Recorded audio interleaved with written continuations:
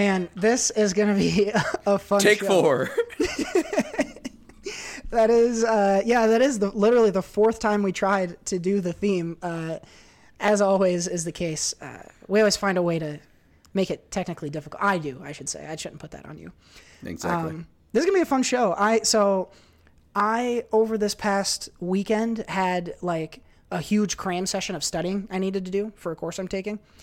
And today I'm done with all that. And so I have broken into the wine a little bit.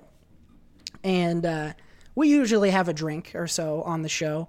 But fair warning, this one might get a little more loose than usual because I'm sipping on this this Pinot Grigio Montevina is what it's called.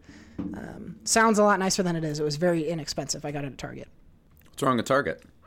Nothing's wrong with Target, but it's not the go-to spot for high-end wine. At least not as far as I know. I don't know. I feel like Target has some nice wines.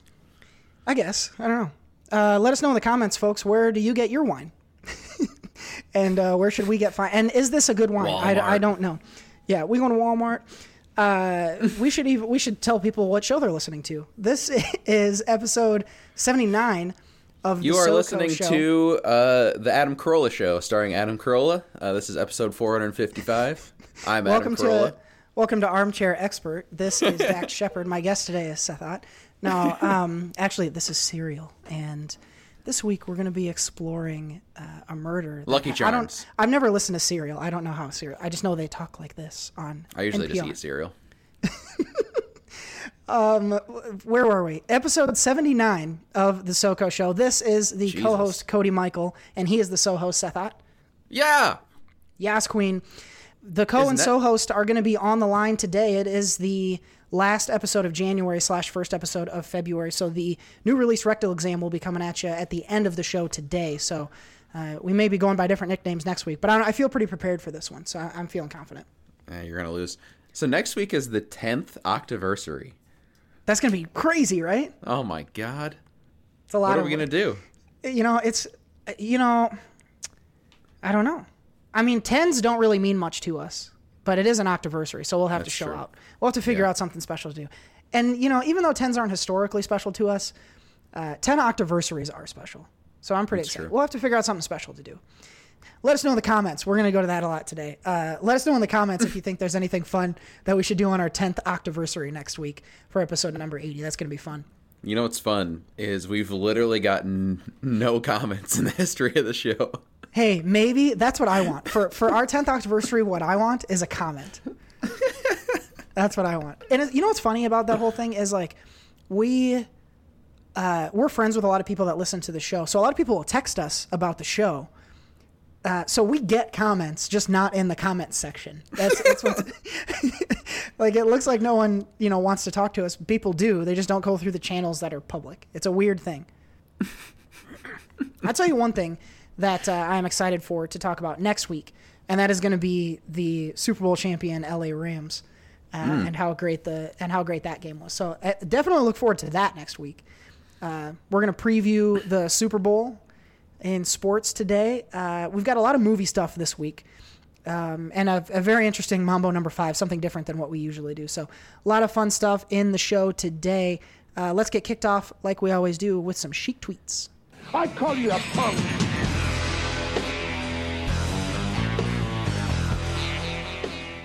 There's a lot of interesting chic tweets this week. I'm gonna go with my 2 favorites though. I think one is more of a celebratory moment. So, and then the other is just a classic chic tweet. So the first one I'll go with the classic. This one's a hashtag Wednesday wisdom. Oh, nice. He always has the best wisdom. That's true. If you want something out of life, suplex it. Break its fucking back, put it in the camel clutch, and take it. I wish it had stopped at suplex it. Like, I would get a tattoo on my bicep that says suplex it in all caps, because that's in all caps. I love that. I'm gonna remember that.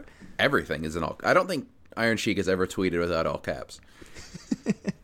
The other one though is a celebratory moment on January 23rd. So it was a week ago today, as of this recording. Hulkamania was born when Hulk Hogan won his first WWE Championship against the Iron Sheik. And so Iron Sheik had to comment, on this day, I shatter the earth. I make the Hulkamania become the Hulkamania. I make it, Bubba. From there, we all become the legends of the earth. That's such a weird... That sounds like a guy who's pissed that Hulk went on to be Hulk, and he went on to be the Iron Sheik. I'd rather be the Iron Sheik. Today I would. 10 years ago, it's a different story. But not even 10, like 30. Well, yeah. But like before Hulk came out as a shithead racist, he was pretty much, the American dream. But not the American dream, but you know what I mean. The American dream. Yeah. But now I would say the Sheik has more gravitas than Hulk. He certainly does. We don't read the Hulk's tweets on this show. I know that much. So the Iron Sheik is winning. There was one other one that I don't quite understand the context for, but it still made me laugh anyway. It just says, "Wake up, little Susie, you lazy jabroni." There's no hashtag. It's not from a show or something. No, it was just on January 23rd. He just said, "Wake up, little Susie, you lazy jabroni." I'm a little creeped out actually now. It sounds like he was watching some kid and they were sleeping. Some kid named Susie. Yeah. Well, there's not even a joke. That's just a weird thing. There's not even a joke. This has been Sheik Tweets. I call you a punk.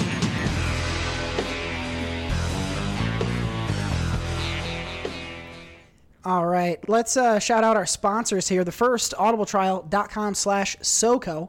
Hit the link in the description box. You're going to get your first 30 days of Audible and your first book for free. Awesome. We have Mathis Designs, etsy.com/shop/Mathis Designs for all of your stationery and graphic design needs. And of course it is Mike's Wood, etsy.com/shop/cornfed and wed. Wow. That's... You don't leave a lot to the imagination, do you, buddy? no. Okay, that's enough of that.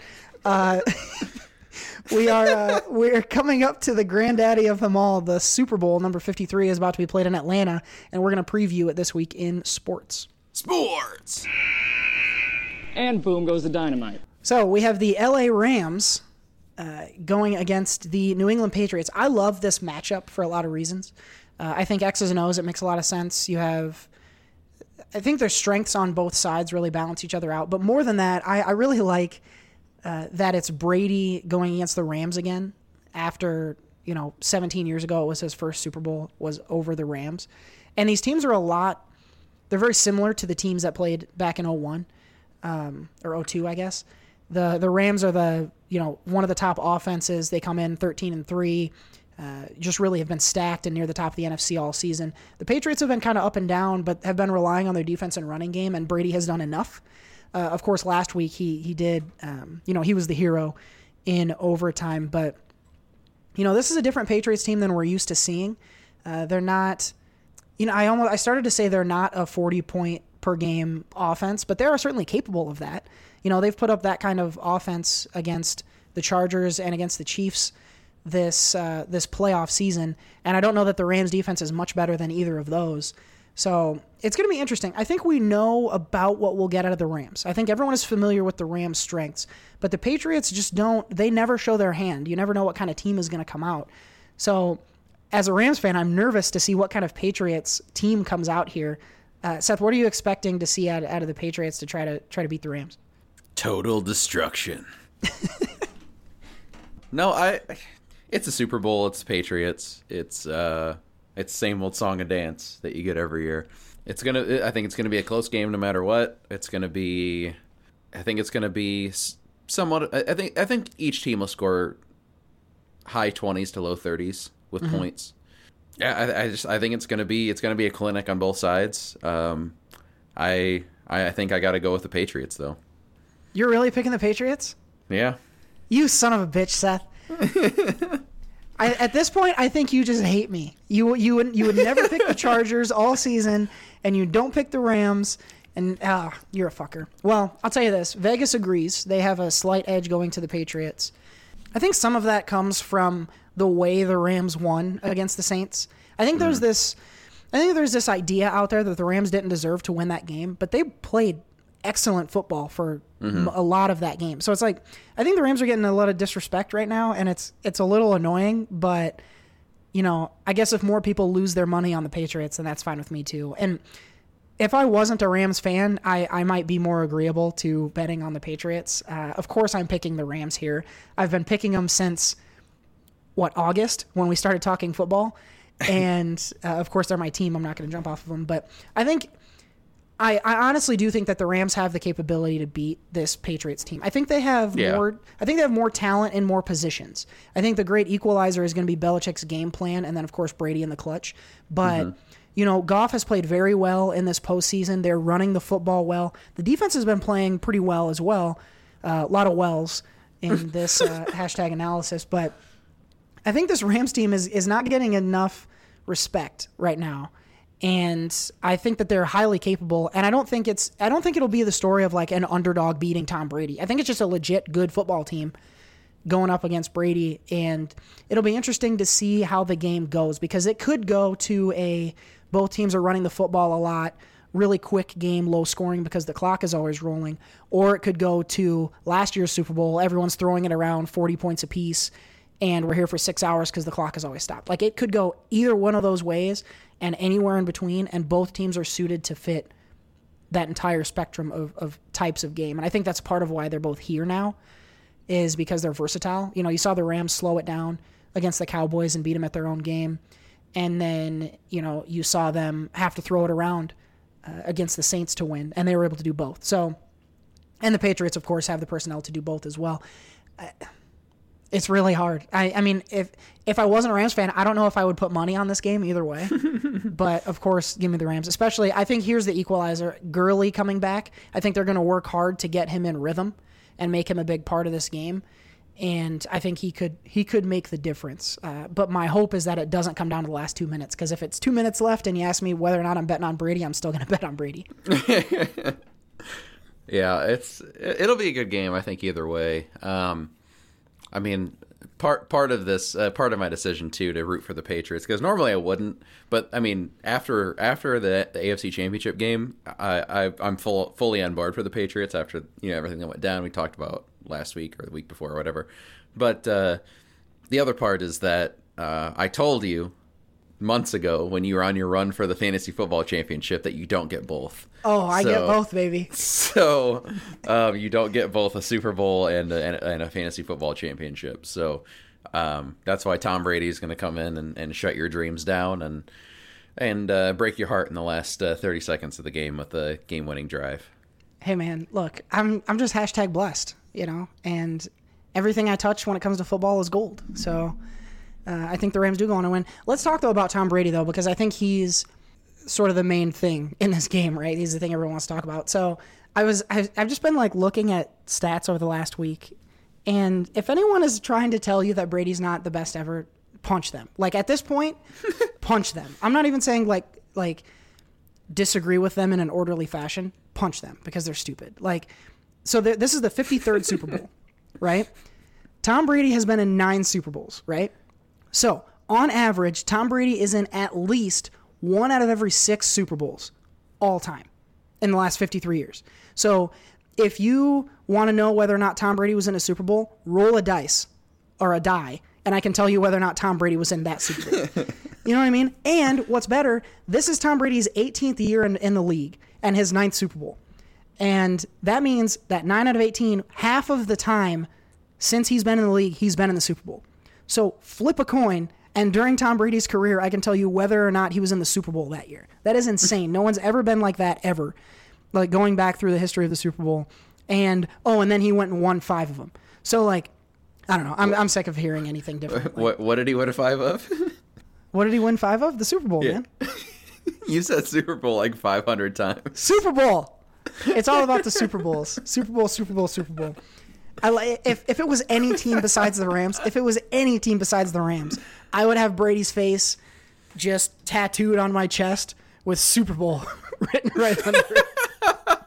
And a die and a coin next to that to hammer home those two. That is literally the most confusing tattoo anyone would ever get. But I would have hella fun explaining that tattoo, though. That would be the thing. I would go, someone would be like, hey, what's your tattoo about? And I would go on a 10-minute rant about how Tom Brady's the best quarterback to ever play the game. All that said, it's just going to make it that much more sweet when the Rams beat him. That's all I know. Because I'll tell you this, an 8-year-old, how old was I? I was probably about 10. A 10-year-old third grade Cody, the worst thing that had happened to me in my life to that point was Tom Brady beating the Rams in the Super Bowl. And I swear I'm not fucking watching that again. So there's an 8-year-old in me that needs to be vindicated, and I think he's going to get what he wants. I do think that the Rams, they're my pick to win this game. I think that it'll be close, but give me the Rams by like 6. So when Tom Brady wins the championship game, how many GMC trucks do you think that guy fucking has? So when Tom Brady wins the NFL championship game, you're just gonna skip that one, huh? Yeah, I'm gonna. Are you gonna be as crushed as 8-year-old or 10-year-old Cody was? I don't think so, because I love Tom Brady now. So like, if you won't hate him? If the Rams lose and they lost to Brady, like this is the best case scenario for me, because either way I was right. But you won't hate Tom Brady then? No, of course not. Okay. What if it's the most crushing loss? Like what if it's essentially part 2 of when they beat the Falcons a couple years ago? It was like convincing lead, confident, and then Tom Brady just comes back, lays his dick across your forehead, and says, "I'm the champion."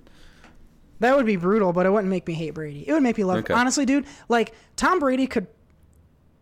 Yeah, I'm okay saying this. Tom Brady could punch my mom, and I'd be like, "Mom, what did you do to upset Tom Brady?" There's not a lot he could do to piss me off. And of course, I want the Rams to win, and I'll be upset if they lose, especially if it's in embarrassing fashion like the Falcons. But if the Rams are going to win, so I'm not going to need to worry about this. That's okay. The thing. Rams are just going to win. It'll be interesting to see, though, like, you got Maroon 5 coming on for their thing. The rumor is that they are going to go ahead and do the SpongeBob song at the halftime show. Do you know what I'm talking about? Yeah. Yeah, that would be fucking epic if they were able to do that. I don't like Maroon 5, but if they did that, I would like Maroon 5.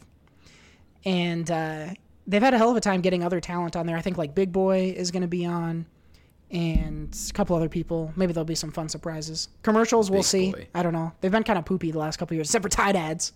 A return of Tide ads. There's been rumors of some interesting trailers. One rumor, which I think is probably not going to happen, is the Star Wars trailer. But I think that'll be reserved for a few months here for Star Wars Celebration, which I will be at. Not at the celebration itself, but in Chicago. If the Rams win the Super Bowl and there was a Star Wars trailer, you need to call and check on me, because I might have died from being too happy.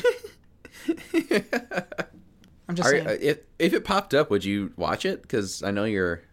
I don't want to. Like, I want to say that I would look away or get out of the... But I think I would be too stuck. Like, when I accidentally walked into a theater and the trailer for Jordan Peele's Us came on, I wanted to leave, but I was stuck. So I think that could happen. The most proud I've ever been is last year's Super Bowl when they played the Mission Impossible trailer, and I had it in me to run out of the room squealing. Oh, yeah, you did. That's true. That's exactly what happened. I don't even remember that because I was fucking face deep into pizza. So yeah, we fucked up some pizza that night. The Super Bowl is this weekend. We're talking pizza. I'm gonna have some pizza. I'm gonna get a shitload of pizza and a bunch of beer and kick it at home and root for the Rams and hopefully cry alone when they win. It's gonna be a good day for me. Are you staying at home or you got a party? I'm staying at home. I'll probably. My good friend at Happy Joe's has been missing me lately, so I'll have to call him up. Get some pizza and watch Tom Brady and his lovely wife Giselle celebrate on the stage next to Bill Belichick as they stand up there and tell the world how they just dominated the Rams 42-7 in the Super Bowl.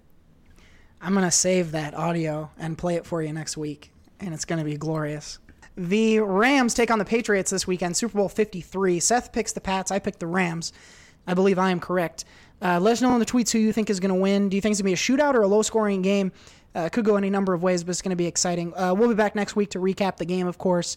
Maybe we'll talk some Maroon 5 and some trailers or, commercials or whatever else. I don't know. We'll see what the Super Bowl has, but get excited. And I usually like to live tweet the Super Bowl, so keep an eye on my Twitter at _Cody Michael. I think the Super Bowl is like my Super Bowl when it comes to tweeting, and I have some good tweets. Last year I had a tweet that got like a couple thousand retweets because it got put on one of those Twitter stories. And that was my proudest Twitter moment. So keep an eye on my Twitter, folks. Give me a couple likes if I say something funny about, I don't know, about Tony Romo or something. I probably will say some funny stuff about Tony Romo. That's actually the part I'm most excited about is we get Nance and Romo on the commentary. Sunday is going to be a sweet-ass day. So enjoy your Super Bowl weekend. Have fun. Be safe. And come back next week for the game recap. We're going to move from sports into... honestly, a piece of TV news that I'm a little bit upset with us for reporting, but we'll get to it. That's what she said. TV.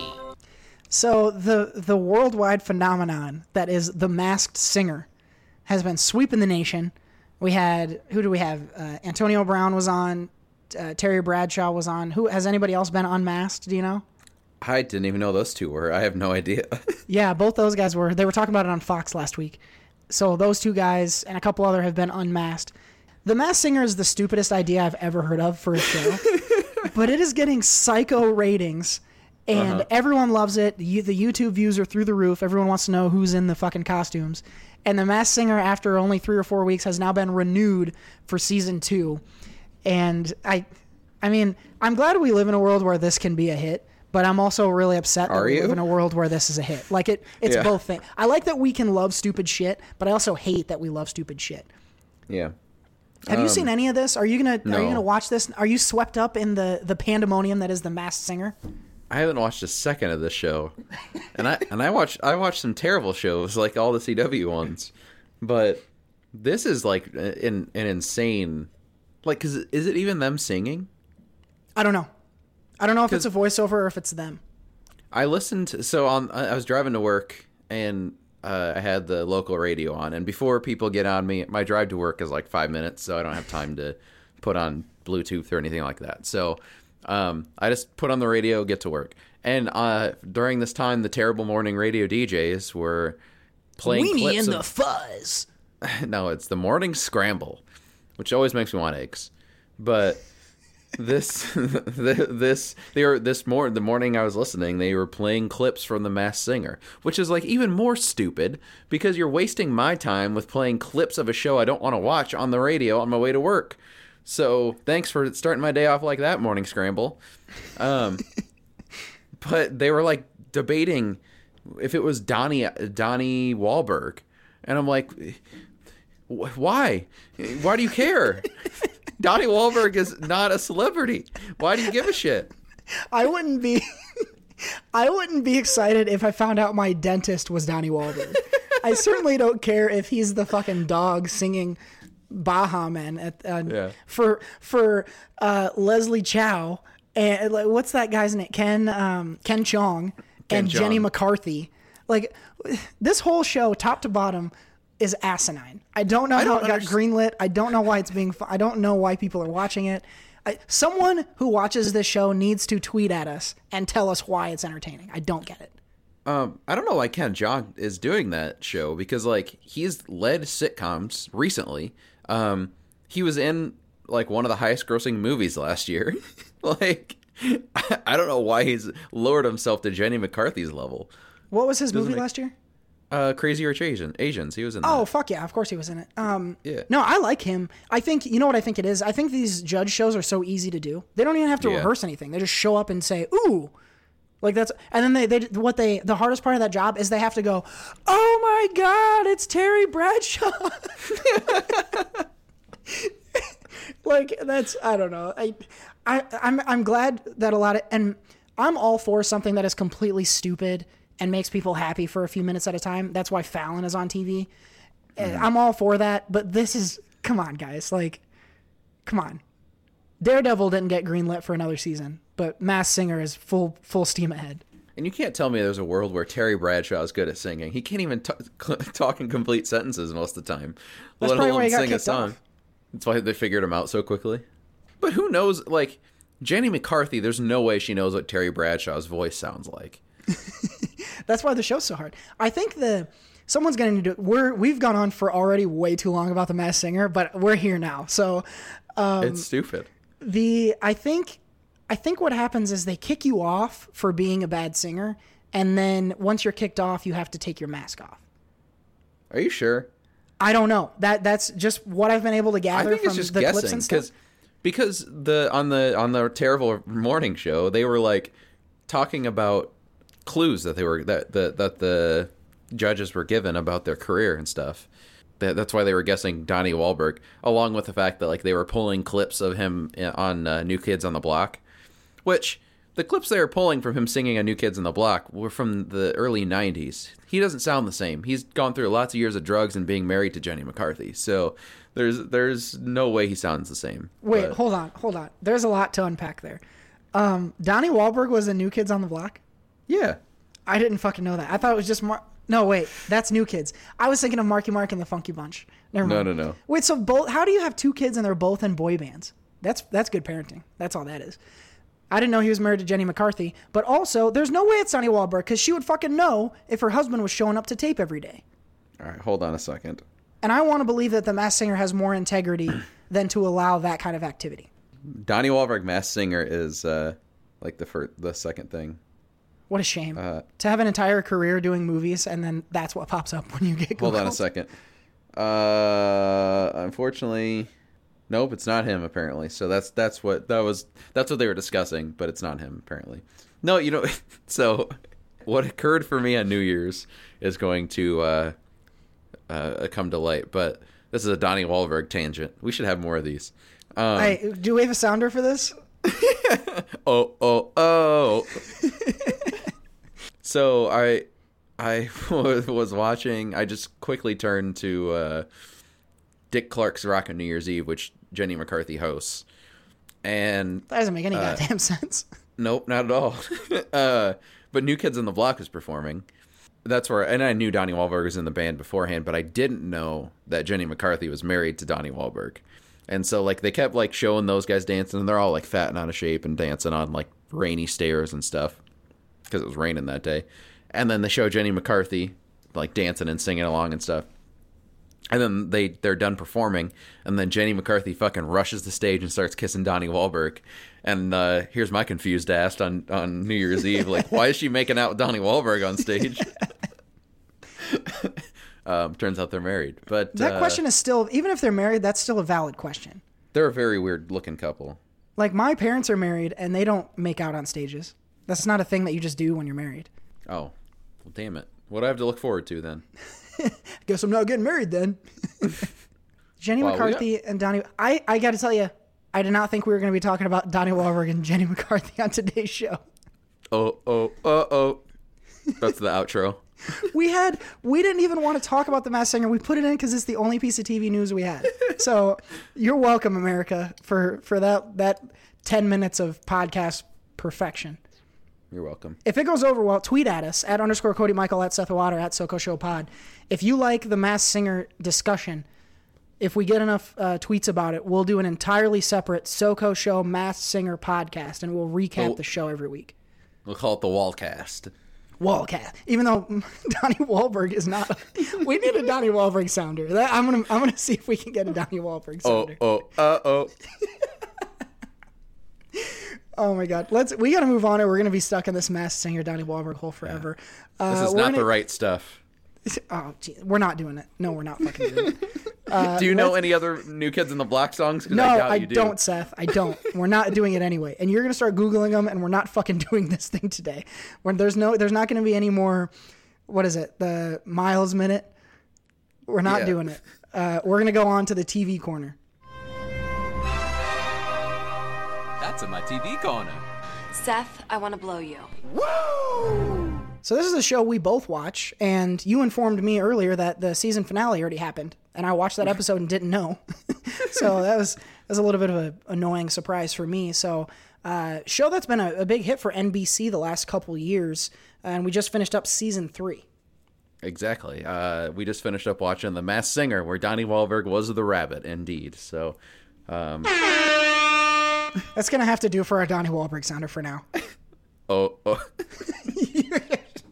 I don't think you even need to pull the actual song. You should just do me doing that. I'll just get you. No, that's exactly what's gonna happen. Oh. That's the intro. Okay. Oh. That's the outro. People are gonna text us and be like, "You guys were shit faced when you did this podcast." And we're not shit faced. Like, I've had a glass of wine, but like I'm just really happy because of Donnie Wahlberg. Can we? Okay, we gotta leave Donnie Wahlberg in the past. We gotta talk about The Good Place. Leave Donnie Wahlberg in the past. There's your title. Yep. All right. Yeah, The Good Place. In case you weren't wondering what the show was, that we'll be talking about here. So, yes, The Good Place season 3. If you haven't seen the show, I don't want to go too in depth about it because that would spoil the entire first season, essentially. Yeah, it's hard to talk about this season without completely wrecking the first two. Yeah. Okay. So, to be brief. Yeah, it's really hard to do it. Let me take a crack at setting this up. So The Good Place, each of these seasons operates on a very different sort of set of rules, and it's a very different show. Season 3 is a very different show than what we saw in season 1, and a lot of things have changed. There have been a lot of twists and turns along the way, and so it's a very different dynamic between all the characters. The settings are very different. Yeah. It's just everything is very different in season 3 than it is in season 1. And I think that's maybe the best way to just kind of set the table. Yeah, they do it. They have the ability to kind of change things up and take chances with it, which is really one of my favorite parts of the show, because they're able to really drastically change a lot of things pretty quickly, but in a way that makes sense and in a way that keeps it fresh and entertaining, because a lot of we differ in a lot of ways when it comes to shows like this, because a lot of your standard network shows are very formulaic and repetitive. Not necessarily, well, a lot of times repetitive, Yeah. not in bad ways. Sometimes, like Brooklyn Nine-Nine is a very repetitive show, but it's funny enough and they add enough to it where it's still an entertaining show. Whereas The Good Place, I think if you were to do the same thing over and over again, at least in my opinion, it would get very repetitive and wouldn't have been a show that's been on for 3 seasons, going into 4 now, after being renewed. But Good Place does a good job of keeping things fresh and changing things up. That being said, so I mean, all the characters return from the show, the last two seasons, but in different dynamics in different ways, which is cool. Kristen Bell is great. Ted Danson's great. I don't know the actor's name, the actor who plays Chidi, but I think my favorite character by far in the show is Darcy Carden, who plays Janet. Oh yeah. She is so fucking hilarious. She has weird range in ways which you don't really expect. She plays the robot, like the robot for Michael, who's Ted Danson's character. This season, and we've talked about this kind of off air, her robot character has kind of gotten more human, which kind of takes away a little bit from what we enjoyed about her character in the past, but she's still really, really entertaining and very fun, and adds a cool dynamic to the show. But the entire supporting cast is really cool. They have a lot of cool guest stars pop in and out. Adam Scott pops in and out a few times. This season, though, in particular, in terms of the overall feel of it, I didn't enjoy this much as the other 2 seasons. I still had a good time with it and enjoyed what they... I appreciate what they did, but some of it just didn't quite land as much. I felt like the other 2 seasons were a little more consistent throughout, whereas this season kind of jumped around a little bit more. Took maybe a little too many chances, and kind of where the other 2 seasons they had a formula within the season, whereas this one didn't feel like it has much of a formula. They kind of bounced around a lot, and there wasn't as much of a consistent feel to it. That being said, though, still very entertaining, still very funny. The show's an extremely funny show, and you still were able to get a good feel of the dynamic with the characters, at least. So, like, their relationships are still done pretty well. So, I think as a whole, what I would give this season of The Good Place, I'd give it just a solid 4.0 fork and shirt balls out of 5. My favorite thing about that show is the way they cuss with the fork and shirt balls.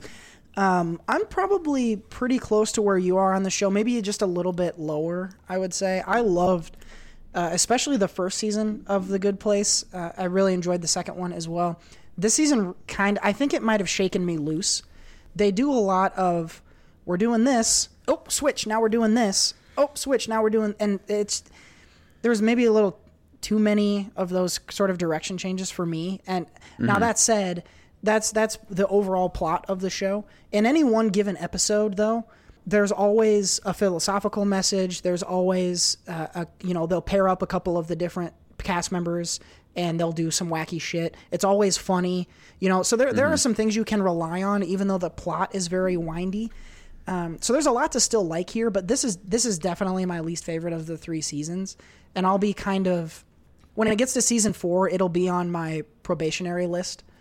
As we go forward, because I'm starting to wonder if they're ever going to be able to get back to where they were in season 1, and I don't have a ton of confidence that they will. Now, the way that season 3 ends, without spoiling anything, I think they could be angling more toward a place that is more consistent than what it has been in the prior season and a half or so, and I hope that they do get to that, because it's just a little too, not unreliable, but I think they're doing big shifts too often in season 3 is my main issue with it. But all the basics are still there, and it's one of my favorite shows. One of the rare, I watch like 4 shows on a regular basis, and it's one of them. So I still really enjoy it.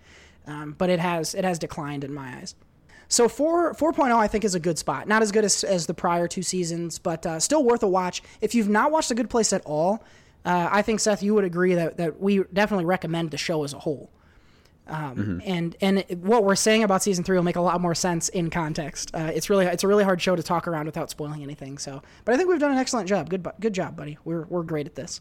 So 4.0 fork and shirt balls out of 5 for The Good Place season 3. You can catch the first 2 seasons on Netflix, and then I know YouTube TV allows you to watch season 3 on demand. I don't know if Hulu has it or anything like that yet, but first 2 seasons are available on Netflix, so check it out for sure. That's in my TV corner. Seth, I want to blow you. Woo! Pause for wine drinking. Oh. Oh my God, no. None of that fucking song stuck in my head all night. This is going to be a fun one. So last week we talked about the upcoming Monopoly film starring Kevin Hart that is going to come out and bomb. Or at least the 2 of us aren't going to go see it. And Seth was thinking, why don't, considering Monopoly, why don't we go ahead and count down our top 5 favorite board games? So we're going to do that this week in Mambo number 5. Ladies and gentlemen, this is Mambo number 5. This was a harder list than I anticipated. We think a lot about film and TV and games and stuff, but I haven't often thought about what board games I like. And we clarified it with card games, too. You can include card games. Okay, cards are included. All of mine are board games, I will say that. Okay.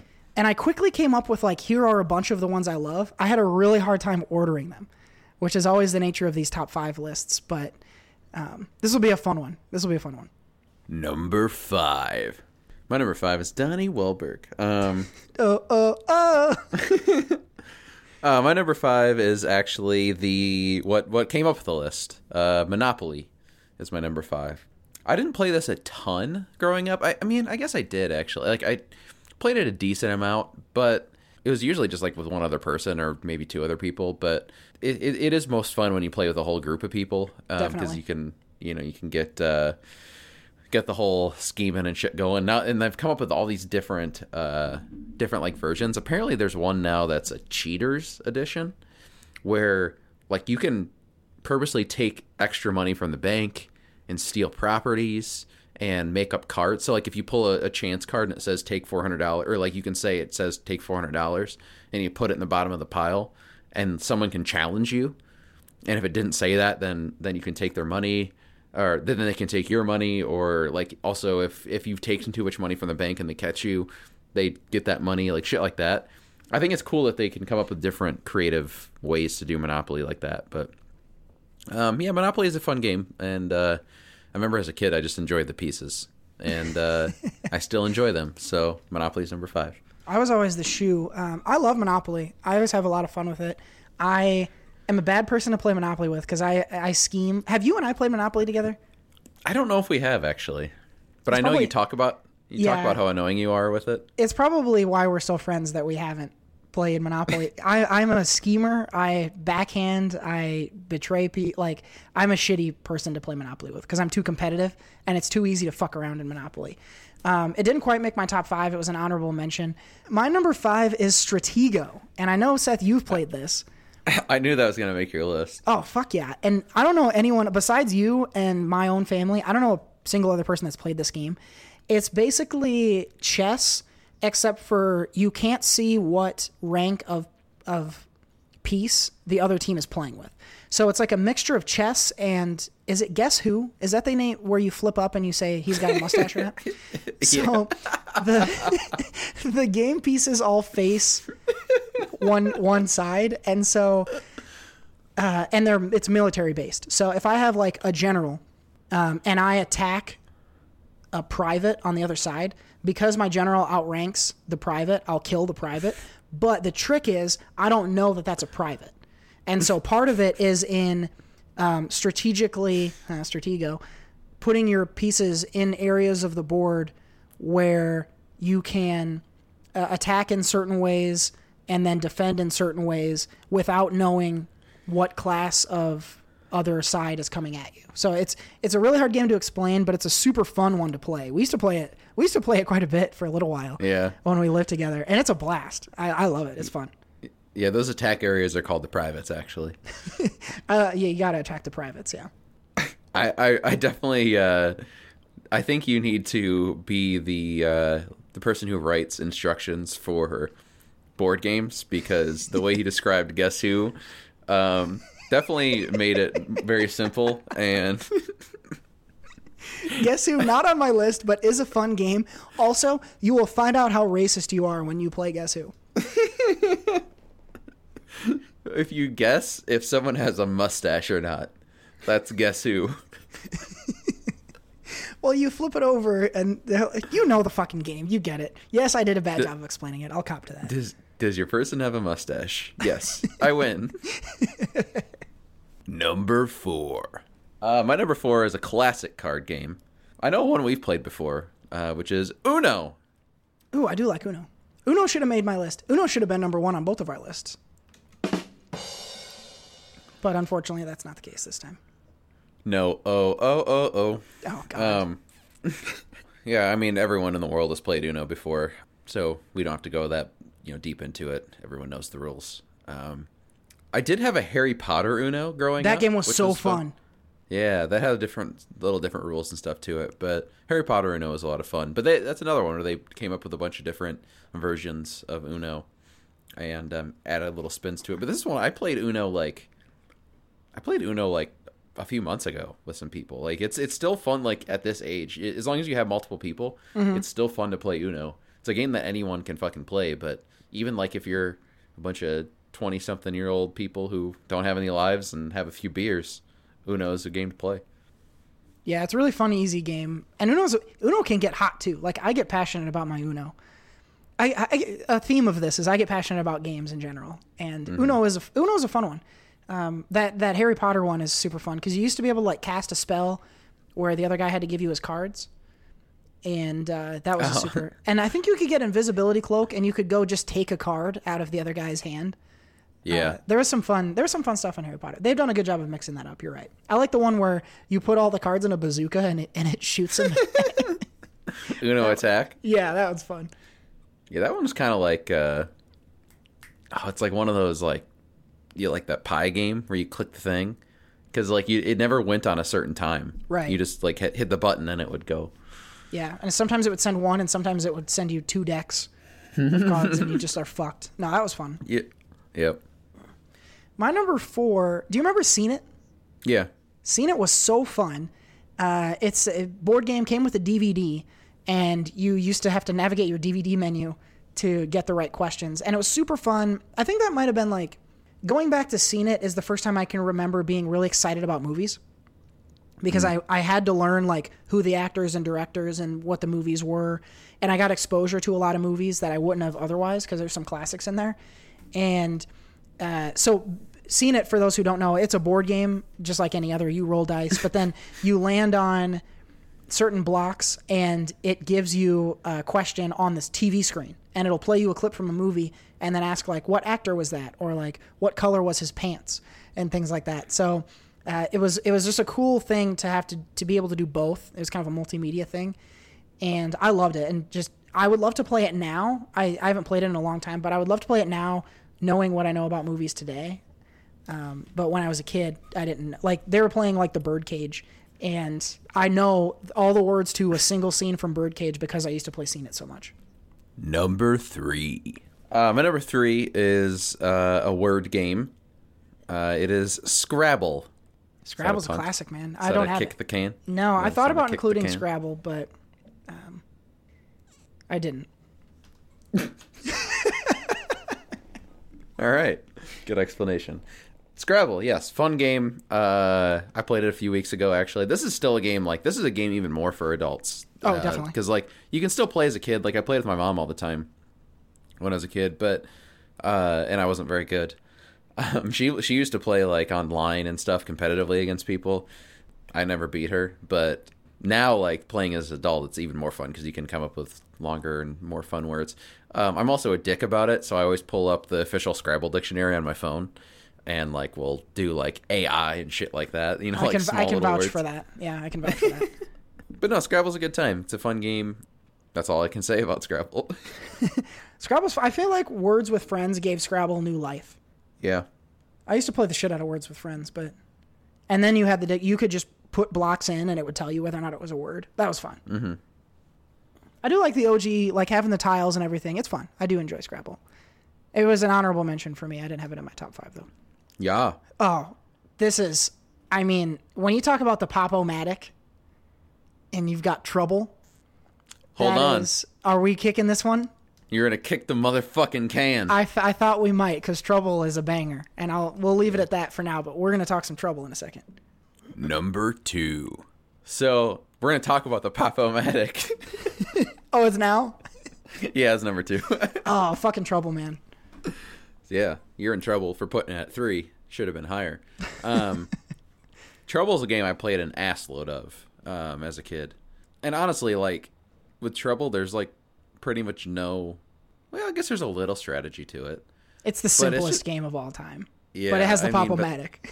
Yeah, exactly. No, I don't know. It's just like, yeah, it's simple, it's fun, it's dumb, but it's like, it's especially when you have all 4 people on the board and like just landing, you know, like jumping on top of people and taking their pegs off the board and like all that shit. Like sitting there like waiting in anticipation for when someone is gonna roll the number to jump on top of you. Yep. That sounded weird. Nice. It's I don't know. It's just fun. It was a fun game as a kid. I haven't played it in years, but it was just a fun, dumb, simple game. It was awesome. I used to fuck around and just bang on the Pop-O-Matic all the time because it made such a satisfying sound, and it had. I mean, this game is totally idiot proof, right? Because you didn't even have to like slide your guy to like boxes. You got to lift him up and put him in a holder each time. Mm-hmm. And that was a fun ass game. It was fun. It's very similar to my number 2, which is Sorry, and it's effectively the same game as Trouble without the Pop-O-Matic, right? You go around the circle and you try to get back into your holding cell, and you try to, punch the guys that you go past in the ear as you go by and knock them back to their holding cell. You're right. I should explain games to folks. I think that's a pretty apt description of Sorry. Sorry, though, you draw cards for instead of rolling the Pop-O-Matic. And in Sorry, when you get a Sorry card and you get to pick which of your friends you like the least that you want to fuck over, that is the best part about Sorry. Like, you can just give the middle finger right to someone's fucking face and just wipe them off the board in Sorry, especially like when they're right outside their own door or when they're right behind your door, so you only have to go not very far. My family used to play the shit out of Sorry back in the day, and it was a blast. I never really played Sorry. You got to get into Sorry, man. And the pieces they're like little Hershey Kisses. They're such happy little pieces. Okay, Bob Ross. Look at this happy little piece over here. All right, yeah, I probably will never play Sorry. It's seems like it's not a game in this age range. Dude, I'm buying it, and when you come visit me, we're playing Sorry. All right, well, cancel that trip for August, please. Number 1. Number 1 is a game I still play. Actually, I think I just played it this past weekend. Phase 10 is a card game. Dude, Phase 10 is a banger. I love Phase 10. This one is actually a little bit more of an adult game because there is kind of a lot to keep track of. You can't even get like too drunk and play that. Like, it's too complicated to play shit-faced. A little bit, yeah. I definitely tried, but no, it's so much fun because like there's the points aspect, which is like, you know, the kind of the tiebreaker, and you keep track of that the entire game. But then there's the aspect of like fucking people over when you get to a phase and they don't. So it's kind of like a race the entire time because I mean there is strategy involved with it because you have to keep track of the cards you have, and there's multiple times in games where like you'll look at you'll discard the wrong cards, or you'll have like a card in your hand that you didn't realize you had. Like there's that type of shit. So it is hard to keep track of, and there's strategy involved there. But it's also just a lot of chance too, because like there's times where you'll get cards in your deal where you can go out on your phase right then. Yep. You know, so like, but then there's also strategy involved with the points too, because there's different points based off the cards. Because like 1 through 9 is 5 points. 10 is 10 points. Anything from 10 to 12 is 10 points. A skip is 15, and a wild's 25, I think. And so, you know, obviously you don't, in this game, you don't want to have as many, you know, you don't want to have a ton of points. You want to have the least amount of points as possible. So if you don't go out and you still have cards in your hand, if you have those wilds and shit, you can go out with like 100 points, or you'll be left with like 100, 150 points sometimes. So there's definitely strategy involved. There's more strategy than I'm thinking, but it's just a lot of fun to fuck people over mostly. Oh, yeah. I mean, you can totally ruin someone's fucking life by going out right away. And then you can also, like, beg your pal to not go out. And then, no. Phase 10 is fun. It's also ultra competitive. And it's a long enough game where it's like, if you play Phase 10 for 2 hours and lose, it pisses you off. Like, It's super the long. stakes are high. Like, if I lose Phase 10, my night is over. Yeah, it's happened before. Yeah, no shit. I'm not happy. I firmly believe that I think Phase 10 had a not zero, it had a greater than zero amount of influence in a breakup for me one time. I firmly believe that. I've gotten in fights with girlfriends. Yeah, you fucking won. And for some reason, I'm on in the dot. Anyway, this isn't a therapy session. Phase 10 is fun. I have realized that I'm a big old dick when it comes to Phase 10, though. I get very fucking smirky and cocky. It's my favorite version. It's the only time you do it, too. It's my favorite version of you. I'm good at Phase 10, man. I do. You're good at drawing cards. I am. There's no skill. Oh, there's strategy involved. Oh, my God. Get out of town. No, but I think I've played, I've played 3 times in the last probably month or so, and I've won 2 out of 3 pretty handily. Ooh, look at you.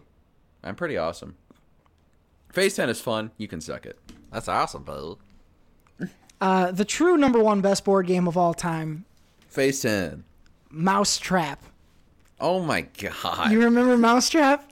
I haven't played Mousetrap since I was in the 3rd grade, and even then it sucked because all the pieces didn't work. Well, okay, just you did a shitty job of putting it together. Mousetrap, it's not even close. It is the funnest game. Because what do you get to do? You get to, I think, roll some dice, and you get to move your little mouse guy. Why is this funny? I'm explaining the game. That's exactly it. So you roll the dice. You move your guy along the board. You collect cheese. Did you forget about this part, Seth? You get to collect cheese. The guy with the most cheese ends up winning. And you get little cardboard cheeses. And you go around and you get to build the whole Rube Goldberg machine. And then when your buddy lands on the trap zone, you can fucking throw the switch and get him caught in a cage. And then you take all of his cheese. Like, I don't know what about that explanation doesn't make you totally horny to play Mousetrap right now. But you need to get your shit straight because it's not even like Phase 10 and then a huge gap and then Mousetrap is number 1. That's what I say. When was the last time you played Mousetrap? It's been a minute. But I can tell you this. My machine always worked because I always put it together the right way. And I always had the most cheese. I'm the cheese man. I'm the cheese man. Cheese man. Come together with your cheese. I was the cheese man in contention for the title of this week's episode. I was gonna say, I think I am the cheese man is probably the better title. I'm gonna buy Mousetrap, and when I come to visit you soon, I'm gonna get Mousetrap. If you buy it, I'll probably not play it. But Oh, you will. if you really want to spend your limited time here playing Mousetrap, That's exactly what I want to do. We're gonna play Mousetrap, and you're gonna get caught in a cage by the cheese man.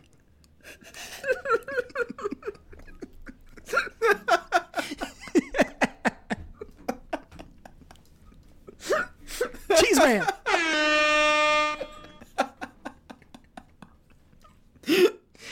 cheese man. If I know you probably have a plan for Mambo number 5 or for the rectal exam if I lose, but if I do lose, will you please make me the cheese man? I think I have to. Okay, so now I'm gonna win. It's just like the Super Bowl. I can't lose. But every time I say cheese man, you have to go cheese man and do the horns. Okay, I can live with that. So Mousetrap is number 1. Seth picked Phase 10. I have a couple honorable mentions. Trapped by the cheese man. I don't want to be trapped by anyone calling themselves the cheese man. No, you don't do it as well. No, I'm bad at it. I'm not sexy. Ask anyone. What were my cheese honorable man. mentions? Yeah, the cheese. Are you telling me the cheese man is not sexy? Get the fuck out of town. Let's get out of this board game stuff. This was a fun one, though. I'm glad we did this one. It's a little outside the norm, but board games this week in Mambo number 5. Ladies and gentlemen, this is Mambo number 5. Let's keep bouncing along. We are going to make the quota. What's your name? Fuck you! That's my name! My name is Inigo Montoya. And I quote! That's fun. Who? Who? It's Donnie Wahlberg. Is this a Donnie Wahlberg quote? No, it's not.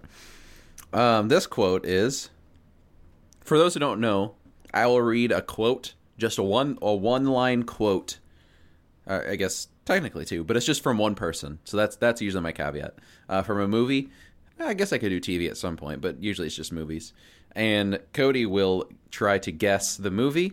No points or rewards are associated with this game. It's just for the fun of it. He'll also try and guess the actor and character if he can remember that. Allow myself to introduce myself. My name is Richie Cunningham, and this is my wife, Oprah. Yep, that is. That's Austin Powers. Which one? And is that Austin Powers International Man of Mystery? Yes. Yeah. Allow myself to introduce myself.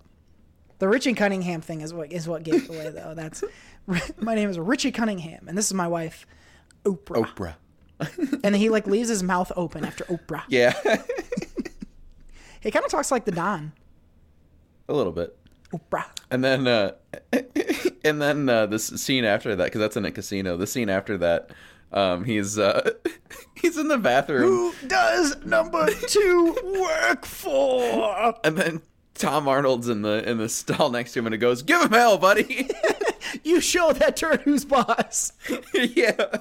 Oh, that's nasty. Oh, I love that. That movie is great. That's a great movie. Oh yeah. We're gonna play Mousetrap, and we're gonna watch Austin Powers. I was looking for, because we've done movies from the 2000s and the 80s, so I figured I'd do a 90s movie, but there wasn't a lot of quotable 90s movies that I could that weren't too giving away. There's obviously some great quotes like Tommy Boy and stuff like that. Mm-hmm. But there wasn't a lot of them that didn't have that either weren't quintessential lines or had the character name in them. Even Austin Powers, a lot of them had Austin Powers or yeah baby or stuff like that. This is the only one that I could find that had something a little bit different and out there. So yeah, it's hard to find a quote that's recognizable without being so iconic that it's obvious. I will say this. I really wish you had been this week's making the quota is, yeah, baby. That would have been entertaining. And you would've but said this Austin one Powers, was as And I well. would have said wrong. Let's go ahead and do this. Let's give Austin Powers, International Man of Mystery, this week's retro recommend. I'ma take you back in time. Where we're going, we don't need roads. Booyah. It's called anal. That was a segment within a segment. This is segmentception. That was this week's Making the Quota. What's your name? Fuck you! That's my name! My name is Inigo Montoya. And I quote...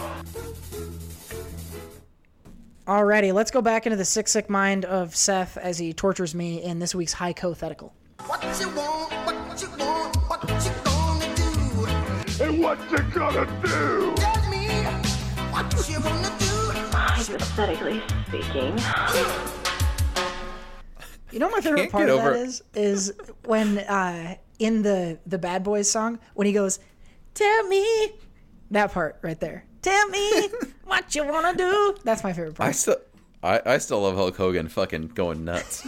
And what you gonna do? He puts the stank on the do. Oh yeah.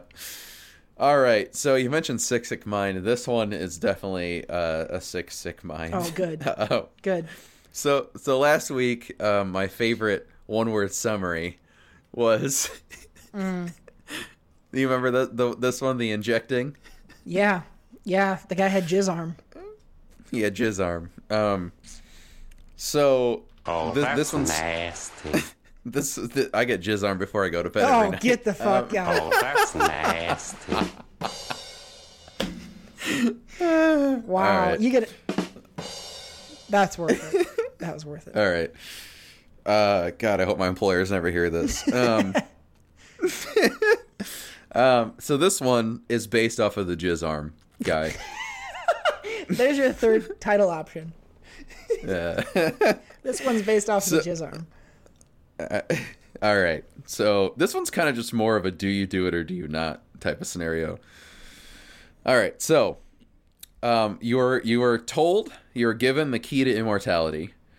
The key to immortality is you have to inject semen into your body yearly, but it has to come from a willing donor. So someone has to willingly give it to you. If you miss a dosage, you begin to rapidly age, just like very quickly. The semen has to be fresh when you inject it, so there's no storing or freezing. You thought way too hard. Like the fact that there's that clause right there at the end that you can't freeze the jizz, like that means you spent way too much time on this. I really didn't spend that much time. It was like 5 minutes, but I knew you would come up with that as a caveat. So I figured you'd get out in that front I of had it. to put it in. That's smart. Yeah. That's smart. You cut me off at the pass there because I was totally gonna get one guy to just jizz gallons and I was gonna freeze it.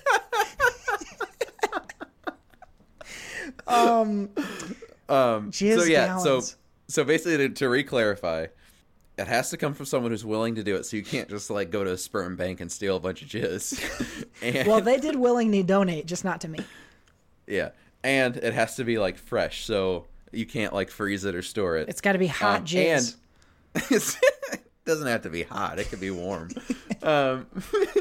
And if you miss the dosage, you begin to rapidly age. Like we'll say, every day you don't get that jizz after the year, it's you age in a year. So like, let's say you've gone 60 years without missing your dosage. All of a sudden you can't get it some year because someone's not jizzing for you. You every day you start to age a year. Well, do you do it? Do you risk that? So this is the strangest thing I've ever heard of. That I wish that you hadn't thought of that because it's making me think differently about you as a person in general. I would do this. Okay. I'm of the belief that anything that's going to prolong my life is worth doing. Right. So I'm pretty confident that I think I could get the requisite jizz if I needed to. I think there are a lot of what's the word I'm looking for?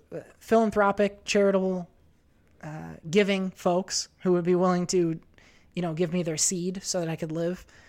I think I could do it. I think I'm enough of I think I could solicit enough jizz to live a very, very long and happy life. And I could not age. So I could stay my current 27 years old for a good long time and just keep, just shooting hot jizz into my arm.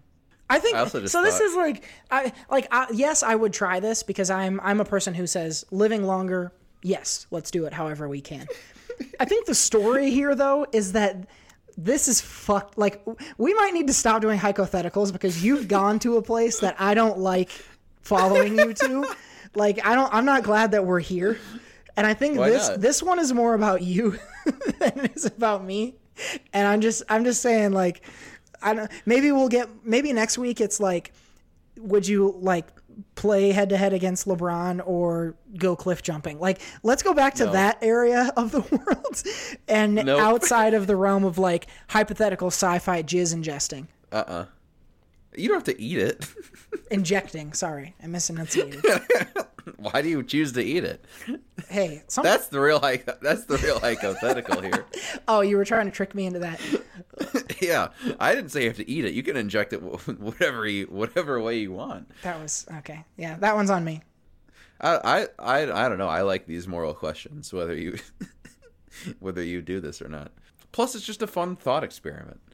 Yeah, totally. I mean, I'm not saying it's not fun. I'm just saying, like, that's a weird place to go. Like, we've done, 6 or 7 of these, and you're already to jizz? Like, like I'm saying, just, so let's steer back toward, who would you rather play basketball against? Or something like that. Well, we didn't talk about basketball last week. We talked about a man injecting semen into his arm. Well, I am fearful of what comes out of this week's... Whatever comes out of this show that ends up in a hypothetical is not going to be good for me. So, well, next week it's going to be, would you inject Donnie Wahlberg semen into your arm? So we don't even need to do that segment. Yes, next week I say yes. All right. Oh my God, the hypothetical, it never disappoints. I always think I'm going to be disturbed, and you always blow my expectations away. It's good stuff. What you want? What you want? What you gonna do? And what you gonna do? What you wanna do? Hypothetically speaking. All right, Cody eats semen. We all discovered it. Yeah, apparently I'm gonna eat all that jizz. All right, so moving on, let's talk about some current films coming out this year. Well, and some coming out in future years. We got movie news coming up. Quiet on the set. Can we please have quiet on the set? Movies. This is a really weird mixed bag of movie news this week. Like, it's totally a random pull of different shit. If you look at it like I am in a list right now. Let's first mention Detective Pikachu is the movie coming out this summer. Justice Smith, who I really enjoy, is the star of it. And then Pikachu is being voiced by Ryan Reynolds, who is apparently still charming, even though he's been doing the same thing for 10 years. Detective Pikachu has already been greenlit for a sequel. The movie doesn't come out for months, but apparently, maybe it must be test screening really well or something, but Detective Pikachu 2 is going to happen, apparently. So, Seth, I don't remember where you were on the excitometer when we talked about Detective Pikachu 2. So where are you for a first one, and are you excited at all for a second? No. All right. That's where I'm at for all of that. That's pretty much about what I thought. No, I don't know. Like, I've seen the trailers, obviously, and I'm not a big Pokemon fan, so I don't know if it's my cup of tea. But again, like for anything, if the reviews are good, I might go check it out. I get free movies to see every month, so maybe this will be one of my 3 free movies to see. Who's this Justice Smith fellow you're talking about? So he was the star of The Get Down. Oh, okay. I thought maybe he was in, like, The Lincoln Lawyer or, like, The Judge. I see what you're... I'll tell you. I'll give you one. Here you go. All right. You earned it, buddy. You got any other ones? Nope. That's the only ones I can think of off the top of my head. Okay, good. I'm proud of you. That was really well done. Detective Pikachu 2, I mean, I got to see the first one before I decide whether or not I care about a second one. I'm in agreement with you. And I'm not super stoked on Detective Pikachu because I'm kind of over the whole... Detective Pikachu. I'm I'm not as excited about Ryan Reynolds as I used to be. I've just seen this too many times. The whole charming, witty, doesn't give a shit. Like, I've seen it enough times that I'm not going to get hard about it because it's Pikachu, And so we'll see. I'll go see this, but, we'll see whether or not it's enjoyable and whether or not it sets itself up for a sequel. Apparently it does. So we'll be keeping an eye on that. Obviously, it's only just been announced, so it's going to be a little ways off. A couple years probably, but we'll keep an eye on Detective Pikachu 1 coming out this year. You're really struggling on the detective part. Detective Pikachu, am I slurring? Kinda. Like, you're just not putting the extra T in detective. You're detective. Detective. Excuse me, detective. That sounded a little bit like Tracy Morgan. Excuse me, detective. I'll get you pregnant. I will say, though, about it, at least, that seeing the trailers, it's working better than I thought it would just hearing when they announced it. I didn't know what to expect, because really, when they announced it, they said, Detective Pikachu with Ryan Reynolds, and that was it. And I'm like, how the fuck's that going to work? Because the only thing that he says is Pikachu. And I don't think they'd want to pay to Ryan Reynolds to say Pikachu for 3 hours. So, they paid for 2 Vin hours. Diesel to say I'm Groot for however long. But, like, that's his max range, just saying 3 words. So Ryan Reynolds has starred in movies before that actually are good. So, no, but seeing the trailers, it works better than I thought. The animation looks cool, too, so that'll be interesting to see. Animation is dope. It's really cool. Yeah. And there's some funny moments in the trailer. That's not just Ryan Reynolds. So I shouldn't be as pessimistic as I am about it, but it's just I'm not a big Pokemon fan, so I don't know if I can really be excited about it yet. But again, it might surprise me. There's been other properties in the past that have worked without my excitement beforehand. So here's hoping. It would be cool if it was a nice surprise. We'll see. I don't know. One property that absolutely has your excitement from the mind of one of your favorite directors from last week, I believe. The Santa Claus. Yeah, the Santa Claus. No. Kevin Smith is going to soon be calling back to one of his original hits in an upcoming, I guess, reboot? I don't know. You probably know more about this than I do. Jay and Silent Bob Reboot is the name of the movie. It's called Reboot? Yeah, it's called Jay and Silent Bob Reboot. That's hilarious. That's at least the title right now, but I think that's probably what they're going to stick. I don't know if it'll be Jay and Silent Bob Strike Back Reboot or just Jay and Silent Bob Reboot, but it's actually getting a wide release with Universal, which is pretty cool because his past few movies have been like, he was one of the first A24 people with Tusk, and then A24 blew up, and they're like, "Yeah, we're not touching him again." Then they started making good movies. Yeah. And I think they actually did Yoga Hosers too, which was terrible. And I'm a Kevin Smith fan, but you could have made that movie for like 20 yeah. bucks. I don't know that there were some effects in that, but it wasn't. I could have written the movie at least. But no, Jay and Silent Bob Reboot. I have heard a lot about it. I am surprised, but not surprised because he had that heart attack a while back. So his fame has kind of gotten a little bit higher, and people have started to kind of get back on his bandwagon again, which is fun because I think he's a cool guy. But Jay and Silent Bob Reboot, which is, from what he's talked about, basically a reboot of Jay and Silent Bob Strike Back, but with the same characters. He's going to try and get a lot of the same people back in it, minus probably Ben Affleck. But if you've ever seen Jay and Silent Bob Strike Back, it's a ton of his characters from his Askewniverse, which is like Clerks and Mallrats, Chasing Amy, and all that stuff, Dogma. So it should be similar to that. Hopefully he gets a lot of people back. I know he's going to add a lot of people because I know over the last few years especially, he's gained a lot of new people through working in different projects because he's directed a lot more like stuff that's not his own over the last few years. So he knows a lot more famous people that aren't just like his friends that he used to put in his old movies. There'll be a lot of that, but there'll hopefully be some other new celebrities. He's talked about a few already. So yeah, it'll be fun. I'm definitely going to check this out day one, especially now that he's going back to some of these old characters and stuff, the stuff that he's more known for in his bread and butter. So I definitely am excited to see this, especially with a wider release than some of the other ones he's done in the past. You might not have guessed it, but I'm actually excited for this too. I think that I want to love Kevin Smith because you love him so much, but like so many of his movies aren't good that like it's really tough, and so I really want this to do well, and I'm excited for it. I really enjoyed Jay and Silent Bob Strike Back. I think it was one of his more widely known, widely appreciated, like accessible is the word I'm looking for. Yeah, you more mainstream. You don't have to have been a Kevin Smith fanboy to like Tusk. If you're not a Kevin Smith fanboy, you hate Tusk because it's terrible. Yeah. But Jay and Silent Bob was more. It's kind of like a Harold and Kumar almost at the time, and I think that this is kind of his wheelhouse, and it could be very good. Even if it's not good, it will at least be fun. I'll be interested to see if they get like Will Ferrell back. That's one that I'll be interested to see if they include him again.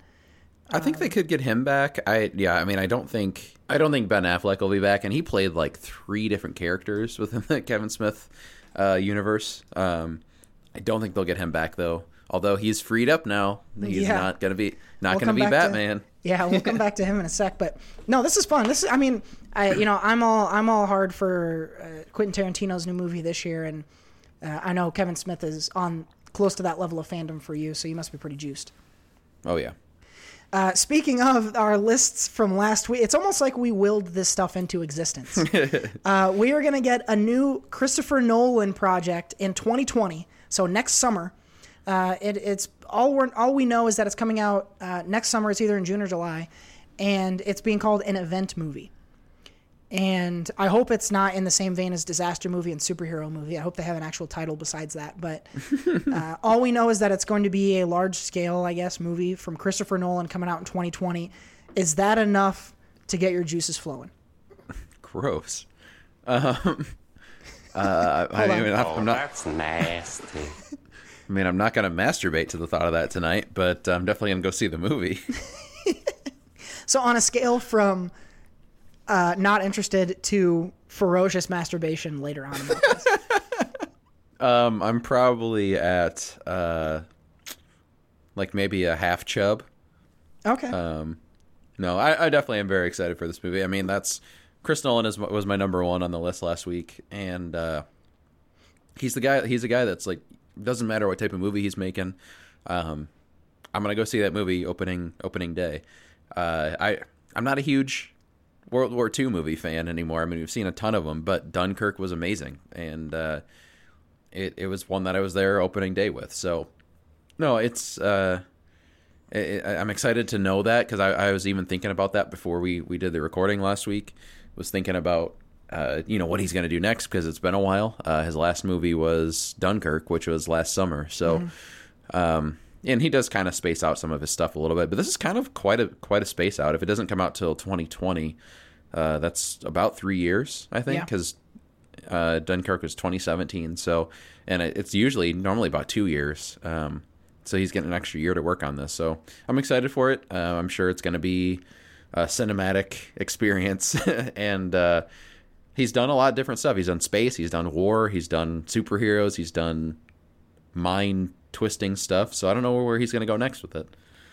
I'm juiced for this. I think Nolan is one of those guys. I mean, we talked about this last week.